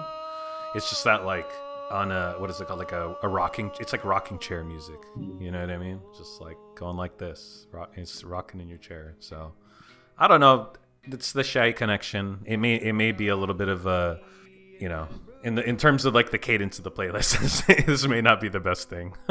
Someone might wrestle the aux cord away from me at this point or whatever, but we're gonna be drinking some Shai, that's all I know. That's for sure. All right, how about this Deerhoof track, Scarcity is Manufactured? Deerhoof's incredible. They're one of my favorite bands. I'm obsessed with Deerhoof. I think Deerhoof puts a lot of elements into practice that are similar to what I've kind of expressed with my love for like Ornette and that era. And they rock, they're kind, they're pro-Palestine, they love people. And the title of the song is Scarcity is Manufactured. And yeah, it is. I don't know, like I just can rock out. I think like I'm getting to this place in the playlist where like it's kind of like going into a perfume store, and like you can only smell like one or two perfumes before you lose your sense of smell, And at this point I'm like, I don't remember what this song sounds like. So I don't remember how it smells or how it tastes or how it feels, but I do recall that it bangs. It's fast, it's ecstatic, and it's abundant. And abundance is a virtue that I truly believe is going to be part of our liberation story. When we see all the things that have been kept from us, all the things that have been blockaded, suddenly return, suddenly available, suddenly accessible within reach, it's going to be this song. Yeah, I mean, the guitar tone on this is amazing. It sounds like a marimba or something. It's kind of got this Caribbean kind of like feel to it. It's like proggy, but it's also just, it's so easy to follow. Deerhoof is like a rabbit hole that I have been avoiding for too long. Like I've definitely heard their stuff, but like never just like been like, I'm starting here and I'm gonna go. And I tend to be kind of a sequential kind of guy too. So like type listener. So I know I need to go down this rabbit hole. I also, I didn't know until the last few months, like Deerhoof like posts on Twitter. I'm like, whoa, comrade right here. There's like going fucking hard, like as you should. Yeah. Not mincing any words, not giving a single fuck, like who unfollows or raises a stink or something. So, yeah, lots of respect there, of course. Lots of respect.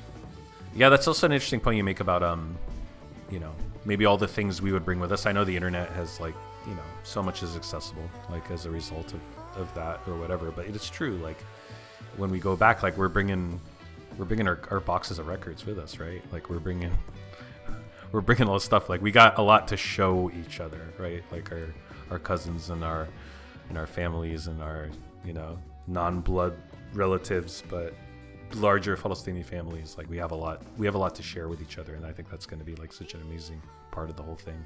Absolutely.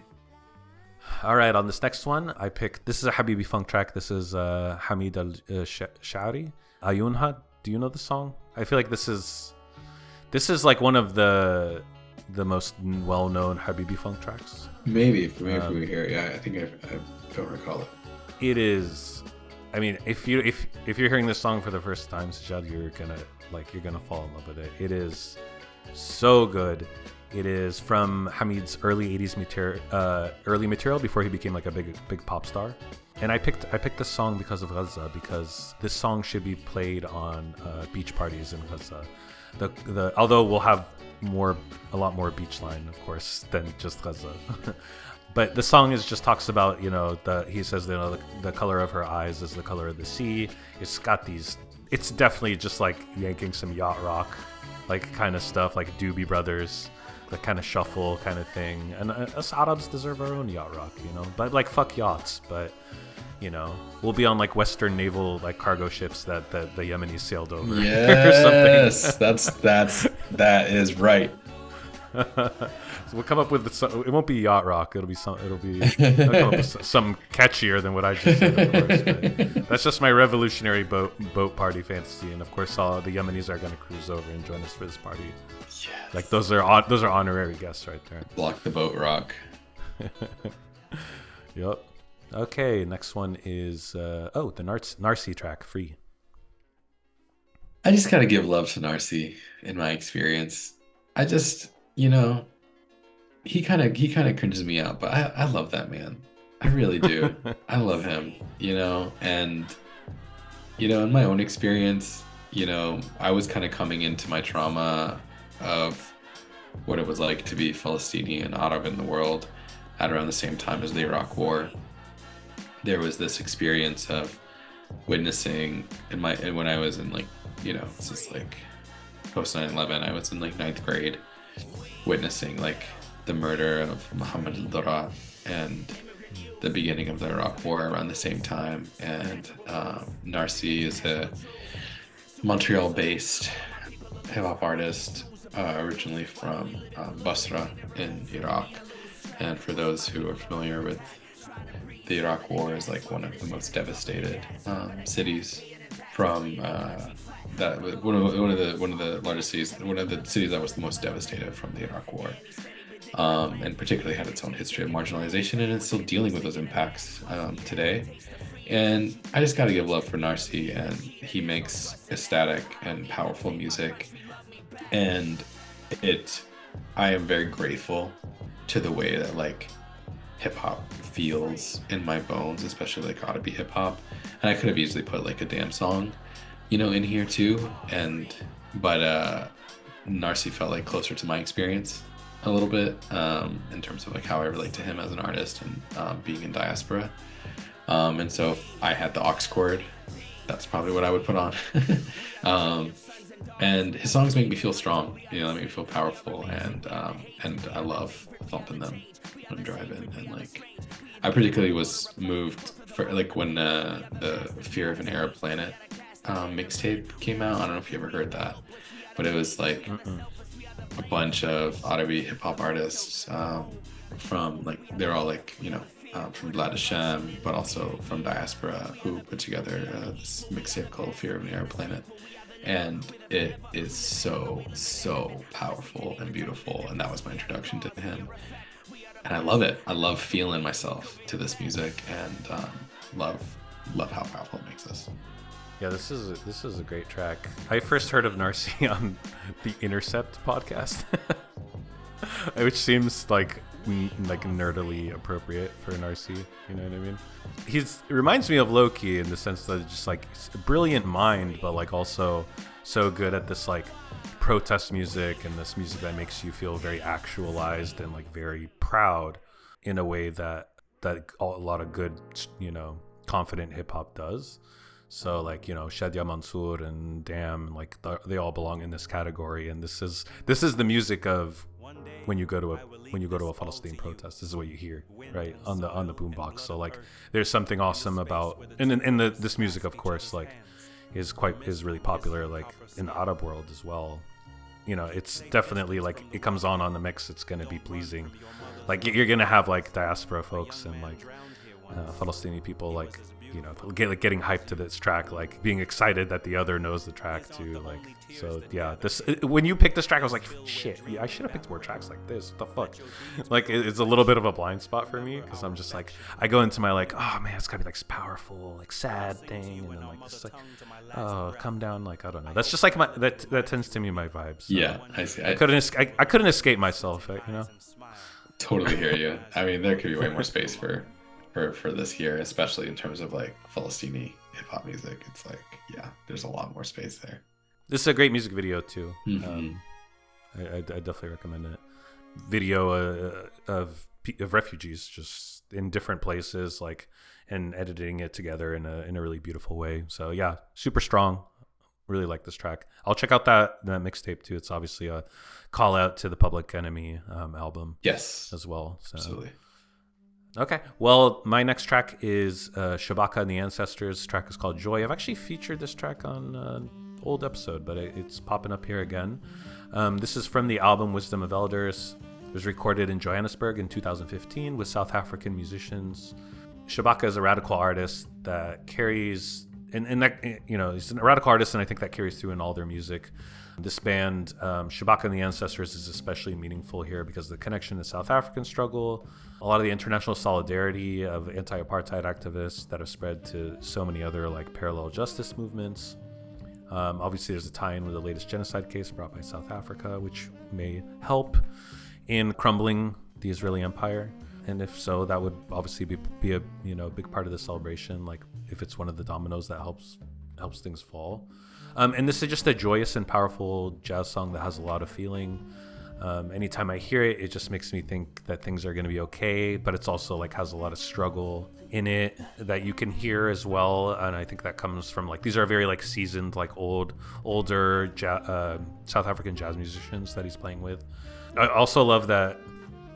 So Shabaka is like, saxophone was his primary instrument, incredible player, and announced that he was going to be not continuing playing saxophone anymore and putting down the instrument to focus on other creative endeavors, like musically, not stopping music, just ending their time with the saxophone. And their last gig was with their band The Comet Is Coming, in which Shabaka plays sax, and it was like the last time Shabaka was going to play saxophone, so it was like a big deal for a lot of people. And then it happened to fall on the same day as a boycott day for in the early days of like the terror that's happening in Gaza, and they just canceled their gig in solidarity with the boycott. And it was like the last. Is it meaningful? Is the last time he was gonna play sax? I'm like, that is fucking commitment. That Holy is shit. Like amazing. Yeah, so it's not to like belittle or the fans or like the meaning or whatever, but it's just to say like some things you got to heed the call, sometimes it doesn't matter like the price. Super respectable human and a beautiful track. Absolutely. I'm making plans to go see him at a Big Ears Festival this year. Oh, word. Maybe that's the first time we'll meet in person. Oh, damn. When is it? Is it in towards the end of March. Have you been before? I've always wanted to go. I've never been. No, it'll be my first time. It's in Knoxville? Knoxville, Tennessee, yeah. Yeah, the lineup is always just like it kind of doesn't matter which one you go to. Like they're all just insane. Yeah. Oh, I would love to go. I'll definitely look into it. It's like a multi-day thing, right? Yeah. Oh, that would be so cool. All right, I think the next one is your pick, Al Wali. Long live the Sahrawi army. Yeah. This, I don't know. This kind of music has had a lot of different names, and I feel reluctant to give it a name because it feels like highly imposed upon by Western audiences. Some people say like desert blues, and those people would be NPR. Yes, exactly. It's indigenous music of West Africa, and it's guitar driven and rhythm based. It's beautiful, and this song in particular has kind of made its way into the the Western audiences, like many artists. I think the label that put this out also put out Modu Mukhtar's work. Sahel Sounds. Sahel Sounds, that's right. Yep. Based where? Portland, Oregon. But I as much as I truly resent, and I do resent the white men who are behind a lot of like the kind of like quote unquote like unarchiving of music and like repackaging and these kinds of things. The music is transcendent and it's brilliant and it's powerful and it's political, and the folks who comprise this band, the Wali band, are indigenous peoples who have been fighting for their dignity for generations, with a lot of different states and military forces imposing upon them, and they are profoundly resilient. And as Arabs, I do think we also have our own reckoning to do with, anti-blackness and what it means to be indigenous to a region, and the kind of multiculturalism that also already exists within our societies, and to pedestal and throw on the speakers through the aux cord a indigenous artist of the region, I think is important and profound and necessary. So had to lift up one of these folks. Yeah, I'm so glad you had this on here. This is a beautiful album, of course, and I love everything that comes out from this world. Like, it is some of the most joyous music ever, and I think sometimes the music will deceive you.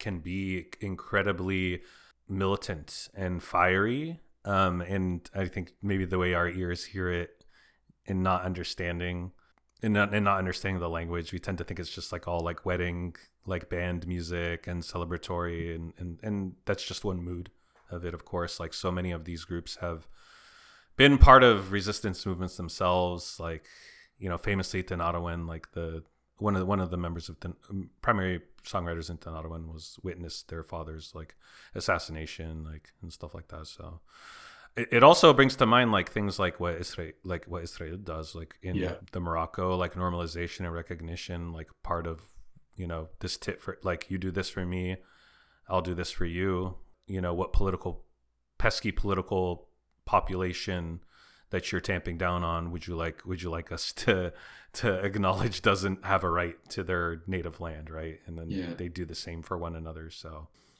Morocco, that's obviously with them, is a big part of that. And like you said, like it's they're at war with multiple nations, right? Yeah. Like it's an entire region. Yep. But I love that you're shouting back to them with this track. Like Yeah. that's super cool. And they, they exist, I love every example of when there are people, there are states and military forces that don't want people to exist, and yet they do. And they put out bangers, and this is one of them. So There's not one bad song from any like of these none. Sahrawi groups. Like it's like there's not one, like it is all incredible and beautiful. Yeah. It is a gold mine. Yeah. It really is. Yeah, truly. All right, this next one I picked Not a Terrace by Haram. There's got to be a hardcore song at some point, right? So all the Falastini punks moshing, I think is a nice sight for me as somebody who grew up going to like basement shows when I was younger. I chose this track because Haram is sick and we need to send a resounding fuck you back to the U.S. while we party, even after achieving victory for their wretched empire. And Haram accomplishes this in no uncertain terms, I would say. I know Muslim punk and hardcore is nothing new. I was gonna ask, like, are you seeing kind of like an influx in, like punk and hardcore groups coming out, like, in the last few years? Like, there's Haram's not new, obviously, but there's like Takbir and Pure Terror and like a few other groups distilling the rage into like this, shit that Ian Mackay fucking, figured out in the 80s. Yeah, I know. I haven't seen so much. I mean, like, I've been learning, particularly just through this like wave of like Dunums and being in the Muslims, like, of more artists, and it's usually like one member in a band or something like that. But not as common to see like bands like Haram and other bands that are just like entirely comprised of like Muslim folks or Arab folks or whatever, like, who are this like, what is it, kind of like anti-war on terror punk and rock and shit like that, you know what I mean? But no, I don't have like, I'm not seriously like seeking a trend, so to speak, but just have been meeting individuals throughout my time. Yeah, and Haram was cool because they were like kind of transgressive too. It's just like a brown like hardcore band too, in terms of like their appearance and their look and stuff like that. So and maybe there were bands like this when I was like 14, 15, 16. Like it would have meant something maybe a little bit different to me like back then. But even as like as a middle-aged guy, like seeing this like classic sort of template of like music resurfaced as having like with these people this identity, this message is just, it's still so satisfying to me. But I'm there in a lot of ways. I'm a caveman at the end of the day. So all right, this next one was yours. This is Ana Mush Kafir. Ana Mush Kafir. Ziyad Rahman. Are you familiar with the song? I don't think I was, and then I started reading about it and reading who this was, the son of Fairuz, and I just felt like an idiot. I was like, I don't know anything. Like, how did this miss me? Yeah, but it did. That's how I felt too when I first heard it. I love this song. I've been singing this song a lot too recently. It's kind of a funny story. So the preschool that I send my child to is pretty radical, and there's great families who are part of it. And during this time, they've basically unequivocally showed their support for Palestine in a really profound way, and in terms of like how they're approaching educating the kids at the school about what's going on, because they're asking questions. Yeah, of course. And there's a lot of artists who are parents at the school, and for an end of year celebration, one of the parents was leading a cello choir, where they were going to be bringing 7 cellists together to play a series of songs. And they asked me, "Is there a song that you'd like us to play and you could sing, and we could be part of this moment?" And I requested that they arrange this one for 7 cellos, and they did. And it is incredible and powerful and beautiful, and we've been singing it, and thankfully Ziad Rahbani's voice is in the same like register as my voice comfortably. It's like just kind of deep and dark and salty and pessimistic and condescending. It's just beautiful. I love his voice so much. The context for this song is that this song I call it, I think it's an anti-war song. It was written during the Lebanese Civil War. The words Ana Mush Kafir is like, I am not a heathen. And the context of the Lebanese Civil War is just like intense the intense stoking of sectarian violence ideology by by Western backed minority in Lebanon that was Christian and French educated and all these kinds of things. And the fight was for political representation of people and for people to really get what they need. And all people kept getting back at them all the time was like the ways in which they're unhuman, or their neighbors are inhuman, or their neighbor, like they're just kind of pitting people against each other all the time, dividing, until now we know that even though the Lebanese Civil War has ended, it's very, very like traumatized society by all of the divisiveness that has been stoked and sectarianism has been stoked during those times. What Ziad Rahbani does as a communist and throughout the whole breadth of this album in a beautiful way is he poetically and simply, he's just a grounding force. He's a grounding force. The lyrics of the song, I am not a heathen. Hunger is a heathen. I am not a heathen. Sickness is a heathen. I am not a heathen. Poverty is a heathen. Humiliation is a heathen. The country is a heathen. He's just going off and just like, y'all, like his songs, a lot of the songs that just feel like a call to action. It's like, we are not bad. There are real ills in this world, and we know what they are. And particularly the tone, the way he sings, even though I find these to be very powerful words. Like these words could be transposed to a speech at a protest. You know what I mean? But he delivers it just like a delicate, impassioned observer, as if like he is not swayed by all of the ways that propaganda can distort and like divide us. He's not swayed. It's like so unbothered, so nonchalant, and I love it. I love it so much. And I think we need a rallying cry, and we need a comfortable rallying cry. We don't have to force anything anymore when we're free. When we're free, there's no way we have to prove anything to anybody.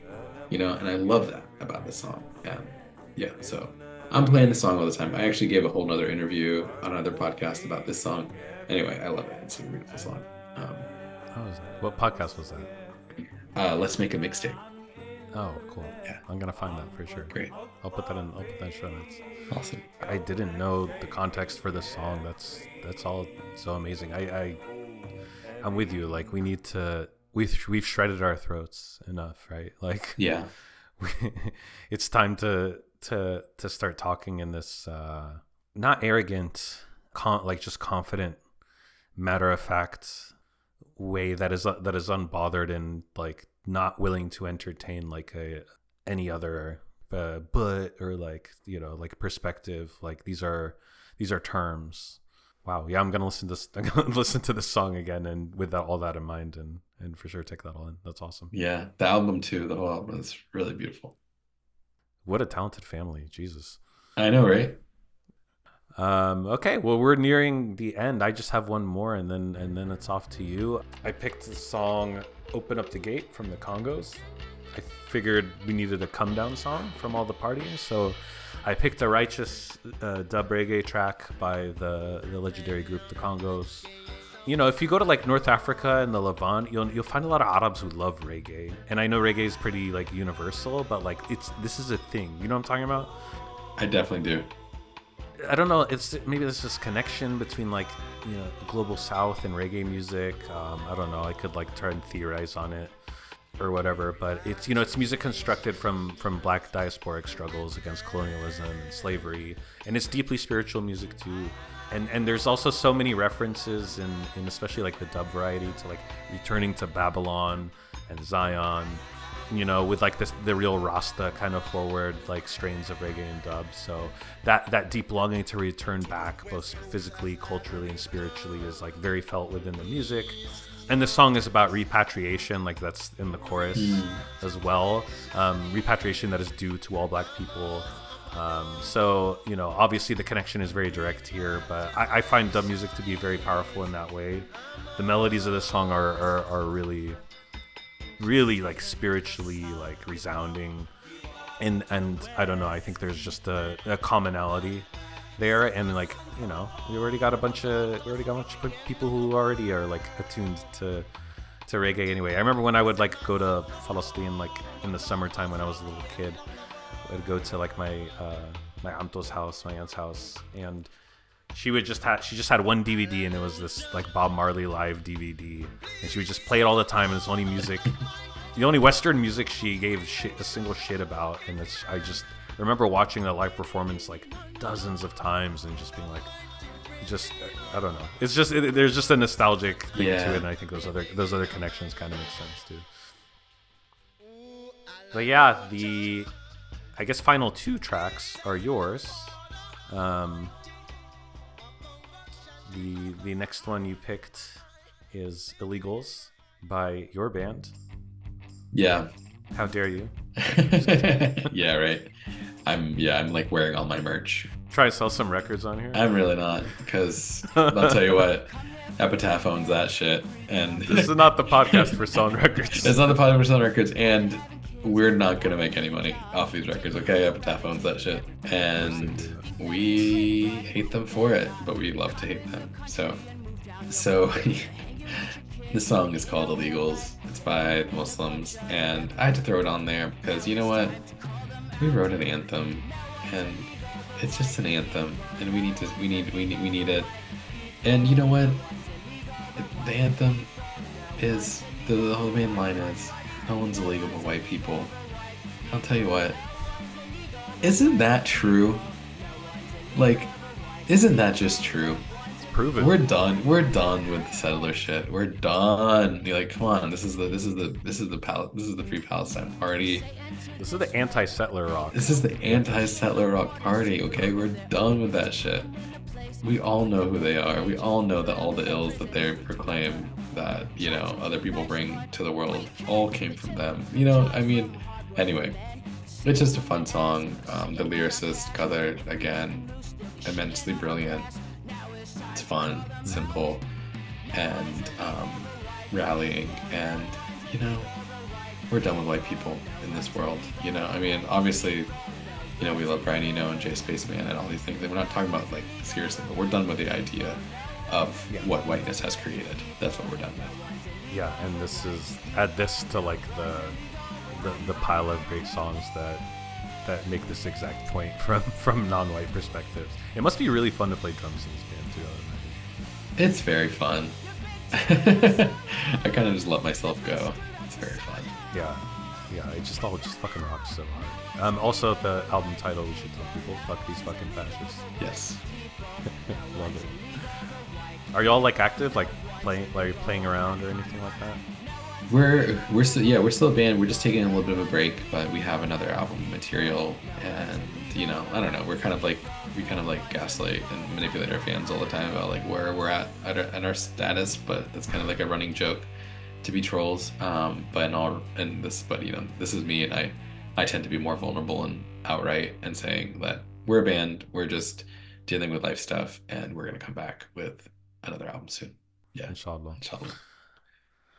All right, we're at the end here, but you had one more track that you wanted to throw in here at the end, and I did listen to it. It was a YouTube link at a certain time marker, and I listened to it, and I can only just defer to you here on the explanation because I have a feeling it's a deeply personal one. Illuminate me, you know. Okay. And I'll cut this into the episode too. Don't worry, I'll rip that shit from YouTube. This is an Arabic nursery rhyme that I love to sing to my kid and that we listen to in the car. And I'm just thinking about kids, and I'm just thinking about parent and being a parent right now. And I don't think I've encountered any parent in this moment that isn't completely, like, you know, just raw by what we've had to witness. And I love this song. I love this song for the kids. I love singing it to my child and playing it. And it's about little chicks, little baby chicks and their mama, and, you know, what they do, and the peace and the comfort and the safety that is just like riddled through this track is just like really, really warming. And it's feeling like heartwarming, but it's also feeling like grief music for us these days. And I wanted to add it to the playlist because at the end of this, when Palestine is free, our kids will be safe, and that is important to me, important to so many of us. And these little chicks in the song, if you don't speak Arabic or understand it, they are waking up and they're putting on their best outfits for the holiday, and they're enjoying their time, and they're going to sleep with their mother, and they're not afraid of anything because they feel like they're protected and they're safe. And they drink water and they say, that's good water. It's just simple and it's beautiful, and we need that. And that's what we're fighting for. These are the stakes for me. And this is the world so that I want to be building for these little chicks. So, love it. Yeah. When you if you went to Palestine as a kid, did you ever go into the souk and get the little, like, we'd come back with like the sous that they would sell in like the little cages? You'd bring it back in like a plastic cup or something. It reminded me of that. Your story reminded me of that. Yeah. Totally. I remember bringing a rabbit back to the US before 9/11. We brought a literal rabbit on the airplane back with us. Wow. I think that's an excellent way to cap this off. Yeah, that is what it's all about. And I'm not a parent myself, but I was thinking the other day, it's so shameful and depressing that like people do these campaigns where they spread 13,000 kids' clothing across an entire beach just to get into people's heads like the scope and the scale of the loss of children. Like, it's like I'm glad it happens, but like when you take a step back, it indicates this disconnect from like what should be the most universally like fundamental like fucking shit in the world. It just makes me so angry. But it is what you're right, that is absolutely what we're fighting for, and that's what this playlist is for as well. Yes, this playlist rocks. This playlist is amazing. This playlist fucking rules. I agree. Yeah.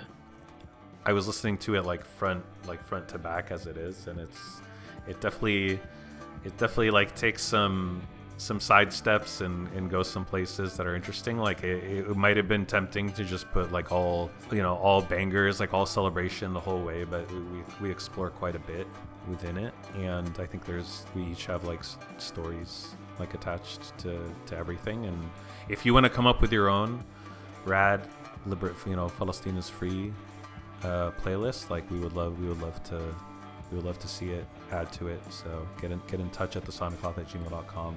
I'll make sure to share it with Sijal.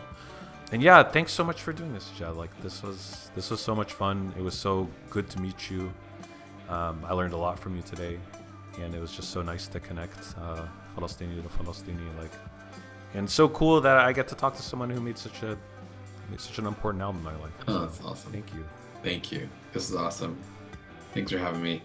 This is definitely the best music conversation I feel like I've ever had. I think you have great music conversations all the time. This was the best that I've ever had. I just feel like it hit so many notes, and I got to be so much myself within it, So I mean, it's not all Arabic music, it's all the music I love, and that feels connected to me. So it's great, and I love your picks too. Likewise. Yeah, I feel the exact same way. When I was like, thinking about what episode I do next, I'm just like, how can I just fucking do an episode about, I don't know, sludge metal or like post rock or something like right. I can't. Like, yeah. This might just become a Palestine podcast now. Who the fuck cares? You know what I mean? Like, yeah. And I felt that way, that sort of like all encompassing wave, like affect a lot of different areas of my life. And I'm speaking to friends about how to manage that and engage with that and be healthy with it and stuff like that too. So I don't know, man. We're all going through it. Obviously, we have roofs over our head. Our houses are not collapsing. So that's all we can ask. And the future we want is one where that doesn't happen for anybody. Yeah. But yeah, I don't know if you have any parting words, closing words. Otherwise, thank you so much for doing this. I really appreciate you. Thank you too. Yeah. Do the same thing you always do. Subscribe to the Sonic Cloth so you never miss an episode. You can hit me up at thesoniccloth@gmail.com. You can follow on Twitter and Instagram if you like. If you leave me a review, I think that helps with stuff sometimes. Doesn't even have to be a good one. I don't really care. Just say something. And that's going to do it. I will see you here in, well, whenever I feel like coming back to this. All right. Peace, y'all.